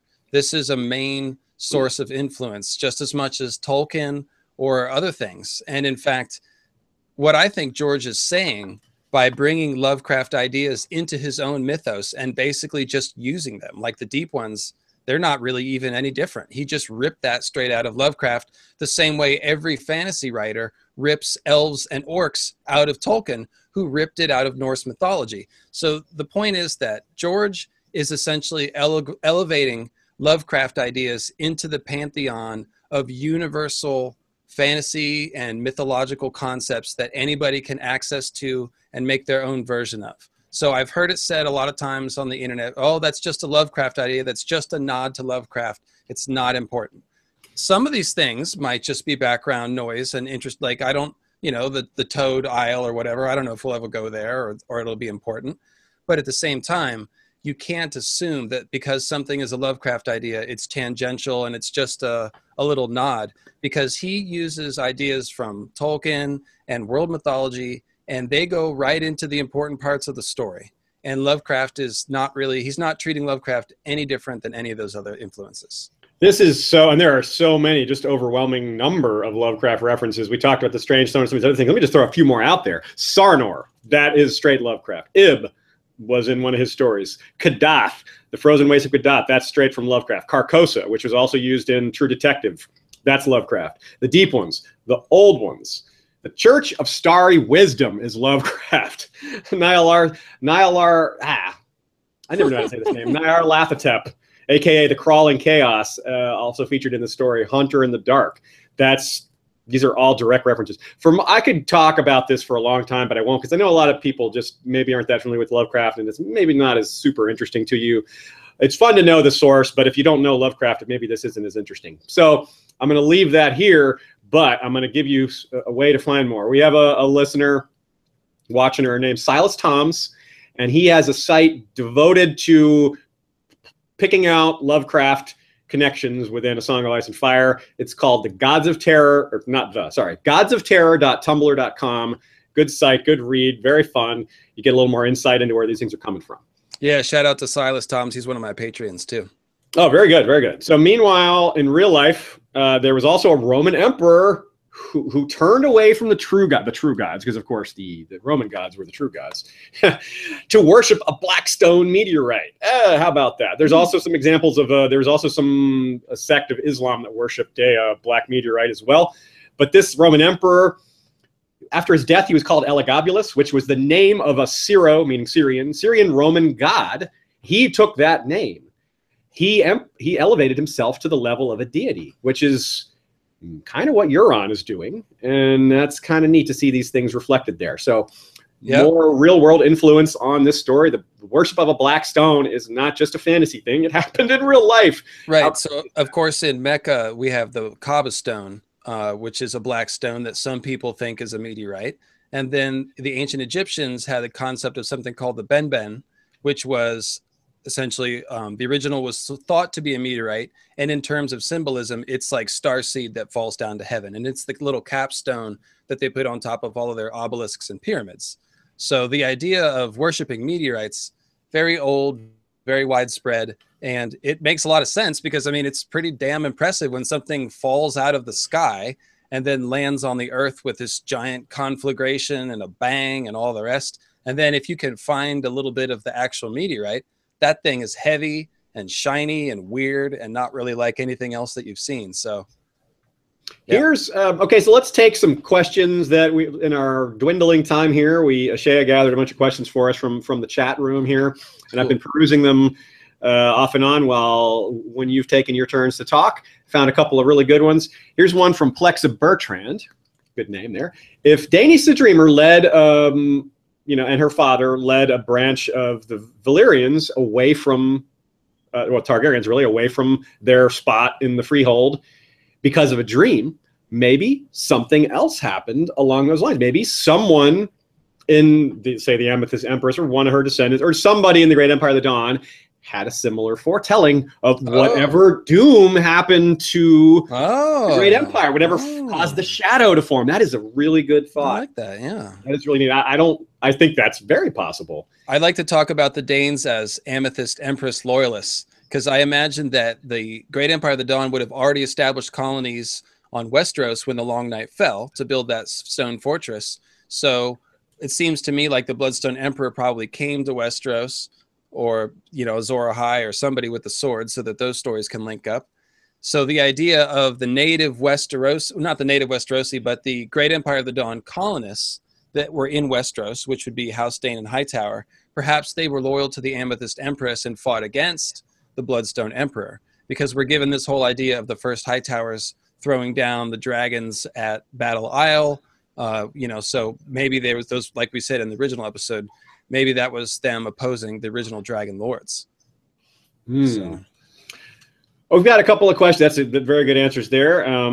Here's a question. Here is a question from Jantony Riv Wolf High Iron Jade Vickery. What a great name. So if the 5 forts were constructed before the Long Night, what were they built to defend against? It couldn't have been the others. And he suggests maybe the deep ones. The problem is it's a bit inland, so I'm not sure it could be the deep ones. But of course, it's possible the sea, covered a different area back then. That's always possible, but more likely to think that the sea has covered more rather than receded. But it's certainly possible. Do you have any thoughts there? The Lion and Night demons are the common, or would be the easy answer, I suppose. But that's a tough one. Yeah, if they were built before the Long Night, yes, there was some sort of menace that they were actively. So I think that the sea level is rising, and I think that the planet is warming and heating up, because if you look at the map, you see the dry deep and the red waste and the shrinking sea and all these other drying out areas in the east, and that is consistent with global temperatures raising. I think that George Martin is generally copying Earth's timeline, with the Great Empire of the Dawn being like Atlantis 10,000 years ago. And over the last 10,000 years, Earth has been warming pretty steadily. And then the last thing about that is in the Thousand Islands, there are stone faces and idols that are underwater, and you can only see them at the very lowest tide. So it's possible that those were carved when sea level was a little bit lower. Oh, right on. And the Arm of Dorn also indicates yes, sea level. Definitely. Okay, here's another question, or quick one from Jantony, Riv, Wolf, Hi, Iron Jade, Vickery. And I was trying to remember, why is that name so familiar? I know I've seen it before, but now this question reminds me of where it's very specifically from. Do you folks read any other George R. R. Martin stories? Dying of the Light is one of my favorites, if those in the know hadn't noticed. Yes, that name is a reference to Dying of the Light. Yes, now I remember. I've read Dying of the Light, and Dying of the Light is my favorite of George's A Song of Ice and Fire books. It's awesome. Highly recommended. I won't describe it because we're running short on time. But David, do you have a favorite of George's A Song of Ice and Fire material? Yeah, it's called oh God, what's the name of it? Can you describe it? I might know the name. Yeah, it's the well, Bitter Blooms is one of my favorites. But the one I'm talking about, I can't believe I can't remember this. It's got tons of astronomy in it. It's the one with the girl who's the wanderer between worlds, and she comes to this one planet. Is it come back to it. I don't want to sit here and stammer. Okay, cool. I'll look it up real quick. Mark Perez wants to know what is our favorite subjects to discuss on Westeros.org. Well, you've been discussing a lot of these things recently. You started some threads there, and I've noticed that. That's cool. Yep. Personally, I like to discuss historical subjects generally, digging into timelines and bloodlines and not timelines, but family trees. I really like to spend a lot of time discussing like the Stark family tree. That was one I did. I haven't been as active on Westeros.org anymore. I mostly focus on writing episodes and working on the non-writing aspects of History of Westeros, but I do still peruse the threads there. But those are the ones I would, kind of head towards. I look for those. Yeah, I'm on Westeros all the time. Every time I put out a new episode, I make a post on Westeros and we discuss it. And that's where all of my essays and projects came out of, is Westeros.org. So I owe pretty much my whole thing to them. And I definitely have to say that it's pretty much my favorite place to discuss. I like the format. It kind of moves a little slower than Reddit, so the discussions could get a little deeper. Reddit takes off really quick and then it's done in a couple days. And that's good for different kinds of discussions. For the deeper sort of stuff that I like to talk about, I feel like Westeros.org is really awesome. Definitely. Here's a question from Enoise1. Sorry if I said that wrong. Do you think Asshai was always open to all forms of magic without limit, or just after the long night or whatever caused its decline?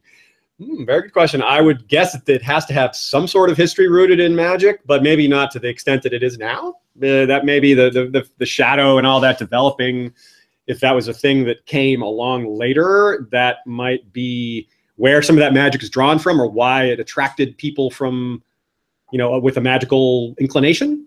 Yeah, so, I've wondered about this too, for sure, because it could be that the meteor impact, according to my theory, of course, that the meteor impact brought the magic that's haunting Asshai right now. But if you look at the Heart of Winter also seems to be magical, and the wall is a hinge of the world. So I've actually speculated that Asshai might have been like the Heart of Summer, because it's on the equator. So basically think of the Heart of Summer in that it's like a source of magic that is fiery in nature, before it was shadowed and corrupted. We talked about all the evidence for volcanic activity around Asshai. So I've wondered if maybe we used to have a Heart of Winter and a Heart of Summer, and they were both highly magical, but then Asshai got messed up, and so now it's like the shadowy version of fire magic. It's not summer anymore. It's like a inverted, summer. Yeah. Very like the Lion of Night is an inverted solar figure. Like a lion is a solar animal, but it's the Lion of Night. It's hinting at this idea of a dark sun, which actually has some really cool parallels in Mesoamerican myth. There's a god called the jaguar god of night and war, and he's a night sun character. And that story, the George R. R. Martin story I was looking for, is called The Lonely Songs of Laren Dor. And that is a great story. The whole thing is available online. It's like a 45-minute read, and I definitely recommend that. It's pure mythical astronomy. There's faces that take up the whole sky, and the concept of the seven wanderers, and the girl in the story represents the comet. It's like a lot of the astronomy ideas in A Song of Ice and Fire in a sort of a basic form, you know, in that story. Right on. Okay, a couple more questions. If the from Chaco Daco, if the High Towers are descendants of the anti-Bloodstone Emperor, what would happen if they're anti-dragon plotting? Let's say I guess he's assuming that perhaps they're involved with the Maesters and their anti-magic stuff. What if this is somehow related to this ancient rivalry, like as if this is what they were doing back tens of thousands of years ago, and they're still playing that role now? That's an interesting idea. I had not considered that at all. That's a neat idea. I think it's possible. It'd be pretty obscure, but it's possible. Yeah, it could be. Well, the High Towers we're given the indication that they have a pretty unbroken tradition. They've been associated with magic and stuff all the way back to their earliest days. So it is possible that they carry on some traditions of sort of secret knowledge, you know, the guardians of certain knowledge that they don't share with everybody. And it's possible that their experience with the Bloodstone Emperor left them, you know, feeling a little burnt, if you will. That makes a little bit of sense. Melanie Patrick says, while we're talking about dragons, I was wondering if the Valyrians had literal blood of the dragon, considering the reptilian features of some of the miscarried and deformed babies born to Targaryens, like, say, Visenya, the child of Rhaenyra, and Daenerys' own Rhaego. Yes, I do think that's what it means. I think that is a very strong clue. There's lizard men in the Far East and in Sithorios too, like eyeless men that have scales, and winged men, I think, in the Far East. So yeah, I think George wants to give us that idea. Yeah. Now we have Samid Sand asking, do we think certain Valyrian families were specialized in certain magic / abilities? Definitely. As we talked about with the potential specialization among dragons and the fact that the Targaryens don't seem to have any sorcery, whereas we hear a lot about sorcery in the Freehold. Definitely. I think they would probably be very jealous of their own secrets. They wouldn't go sharing their special magical knowledge with the other powerful Valyrian families that they're rivals with. Yeah, so I think, yeah. Talking about. So that fits very well into that. It isn't just the dragons. It applies to all their secrets. Okay, let's do this. One last question. Dan Nezluzin, what is your opinion on the bones of Naga? Actual sea dragon bones or the remains of a werewood ship? Possibly, you know, Great Empire of the Dawn related, something like that. Yes. We both have thoughts on this. You go ahead. Well, so my last Grey King episode talked all about that. And in particular, that idea of the weirwood boat came from somebody on your forums that I talked to way back in the day. But yes, okay. I think it's a weirwood boat. And I do, when Victarion sees the ribs, he says they were as taller than a droneman's mast, or twice as tall as a droneman's mast, which means this is the inverted hull of the boat, if that's what it is. That's a really, really big boat. That's like Noah's Ark made of weirwood. So that's definitely the kind of boat that you could imagine crossing a very long sea travel. If, you know, one thing we didn't talk about is the east from Asshai idea. The idea that maybe instead of going west from Asshai to Westeros, that they went east and they went around the other way and came on the Sunset Sea on the west coast of Westeros, because all these places are in the southwest. So a lot of people have brought that up. Right on. Okay. Well, I think that is all the time we have. There were, unfortunately, short answers, maybe. Short answer, maybe. So I want to thank everyone for tuning in live today. If you're hearing this later, thanks for tuning in at all. We both appreciate it, Asshai as well. This is the most people we've had involved in an episode. I set aside some time originally to talk about the episode creation process. We just didn't have time for that. I decided to set that aside to take more questions. But I do want to throw a quick shout out to people. The fact that we've had more and more people involved with every episode. This is, you know, what we do full time. But there are a lot of people in the community that help us out, that make the show better. We really appreciate all the help. This is, as always, a community effort. And the biggest help we get in terms of our day-to-day, not in terms of content, is from Patreon. Both LML show and our show really rely on the support of the community from a financial perspective, so we can focus on this full time and put a lot of effort into it. Otherwise, we would have to, you know, be doing side jobs and stuff to eat. Well, and to pay I have 2 other jobs, so speak for yourself there, buddy. Right on. Well, that's what I mean. The more your support you get, the less you'll have to do all that. But let's put it this way. My wife wouldn't put up with me spending so much time on this if it weren't bringing in something to contribute, because she works really hard. So Very good, very good. So that is important to give credit where credit's due, and a lot of people help us with this. Both of our shows rely on Patreon. You can find us both there, and we've got different reward levels to get you little benefits back.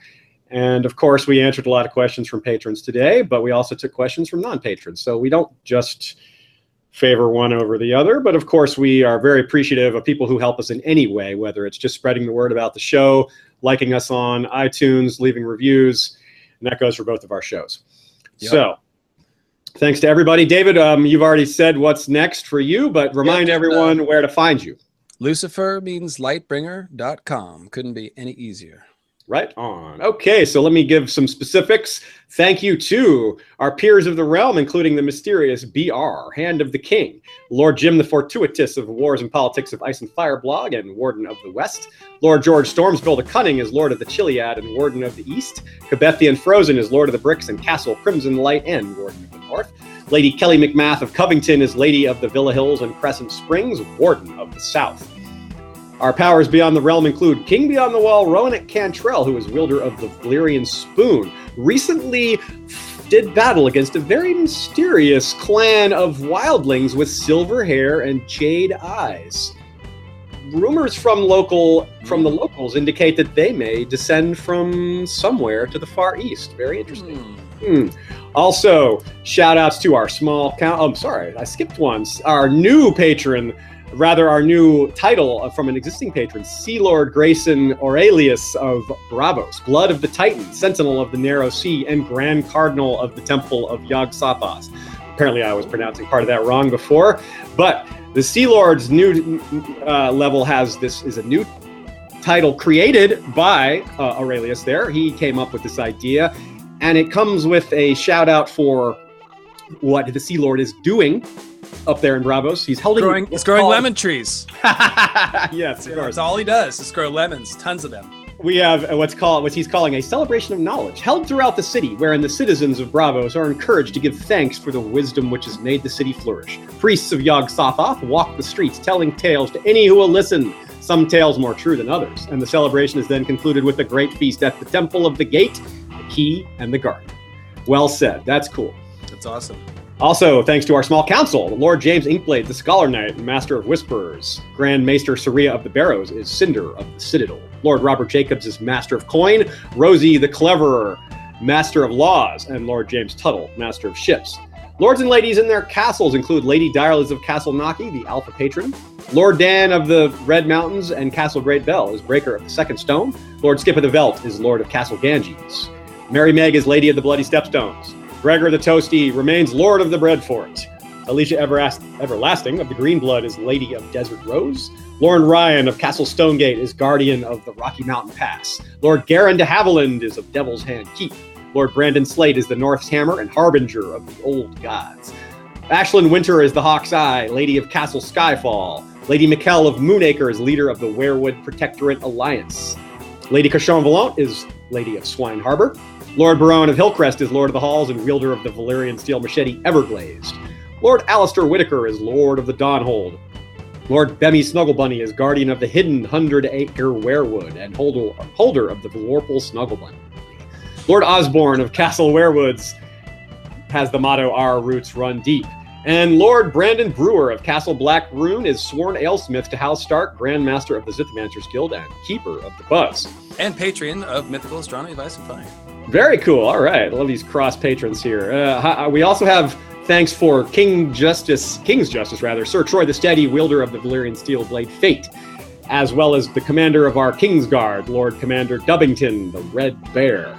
And of course, last but not least, the history of Westeros' Night's Watch is led by Lord Commander George the Golden, backed by First Ranger Fabian Flowers, the Bastard of Green Shield, First Builder Liana Kelly, Lady of the Steelhold, and First Builder Patchface of Motley Wisdom, who got a question in there today. Yep. Thanks to all the other patrons whose name I don't have time to read. There are many of you to thank, and we are always appreciative of what you enable us to do here.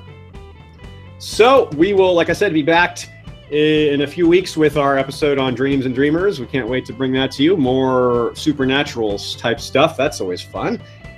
And I want to say thanks again to LML for working on this episode with us. It's been a great success. It's been the response has been from the community has been really positive. We've gotten a lot of great feedback, and that's always motivating and fun. So thanks to everyone who took the time to leave us a positive comment, to tweet at us questions, send us questions through email, liking us on Facebook, all those great ways that you can support us on social media, help the show get a little more exposure. And do the same things for David. You know, his show is obviously newer, so the exposure helps him a lot as well.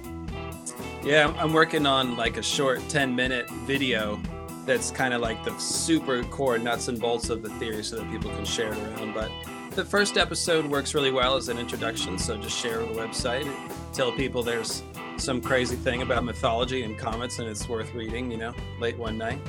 And if you didn't get your question answered, hang on to it. Maybe hold on to it for another Q&A. We do these periodically, so you know when we do a more free-for-all, open type Q&A, these questions will be appropriate for that type of format.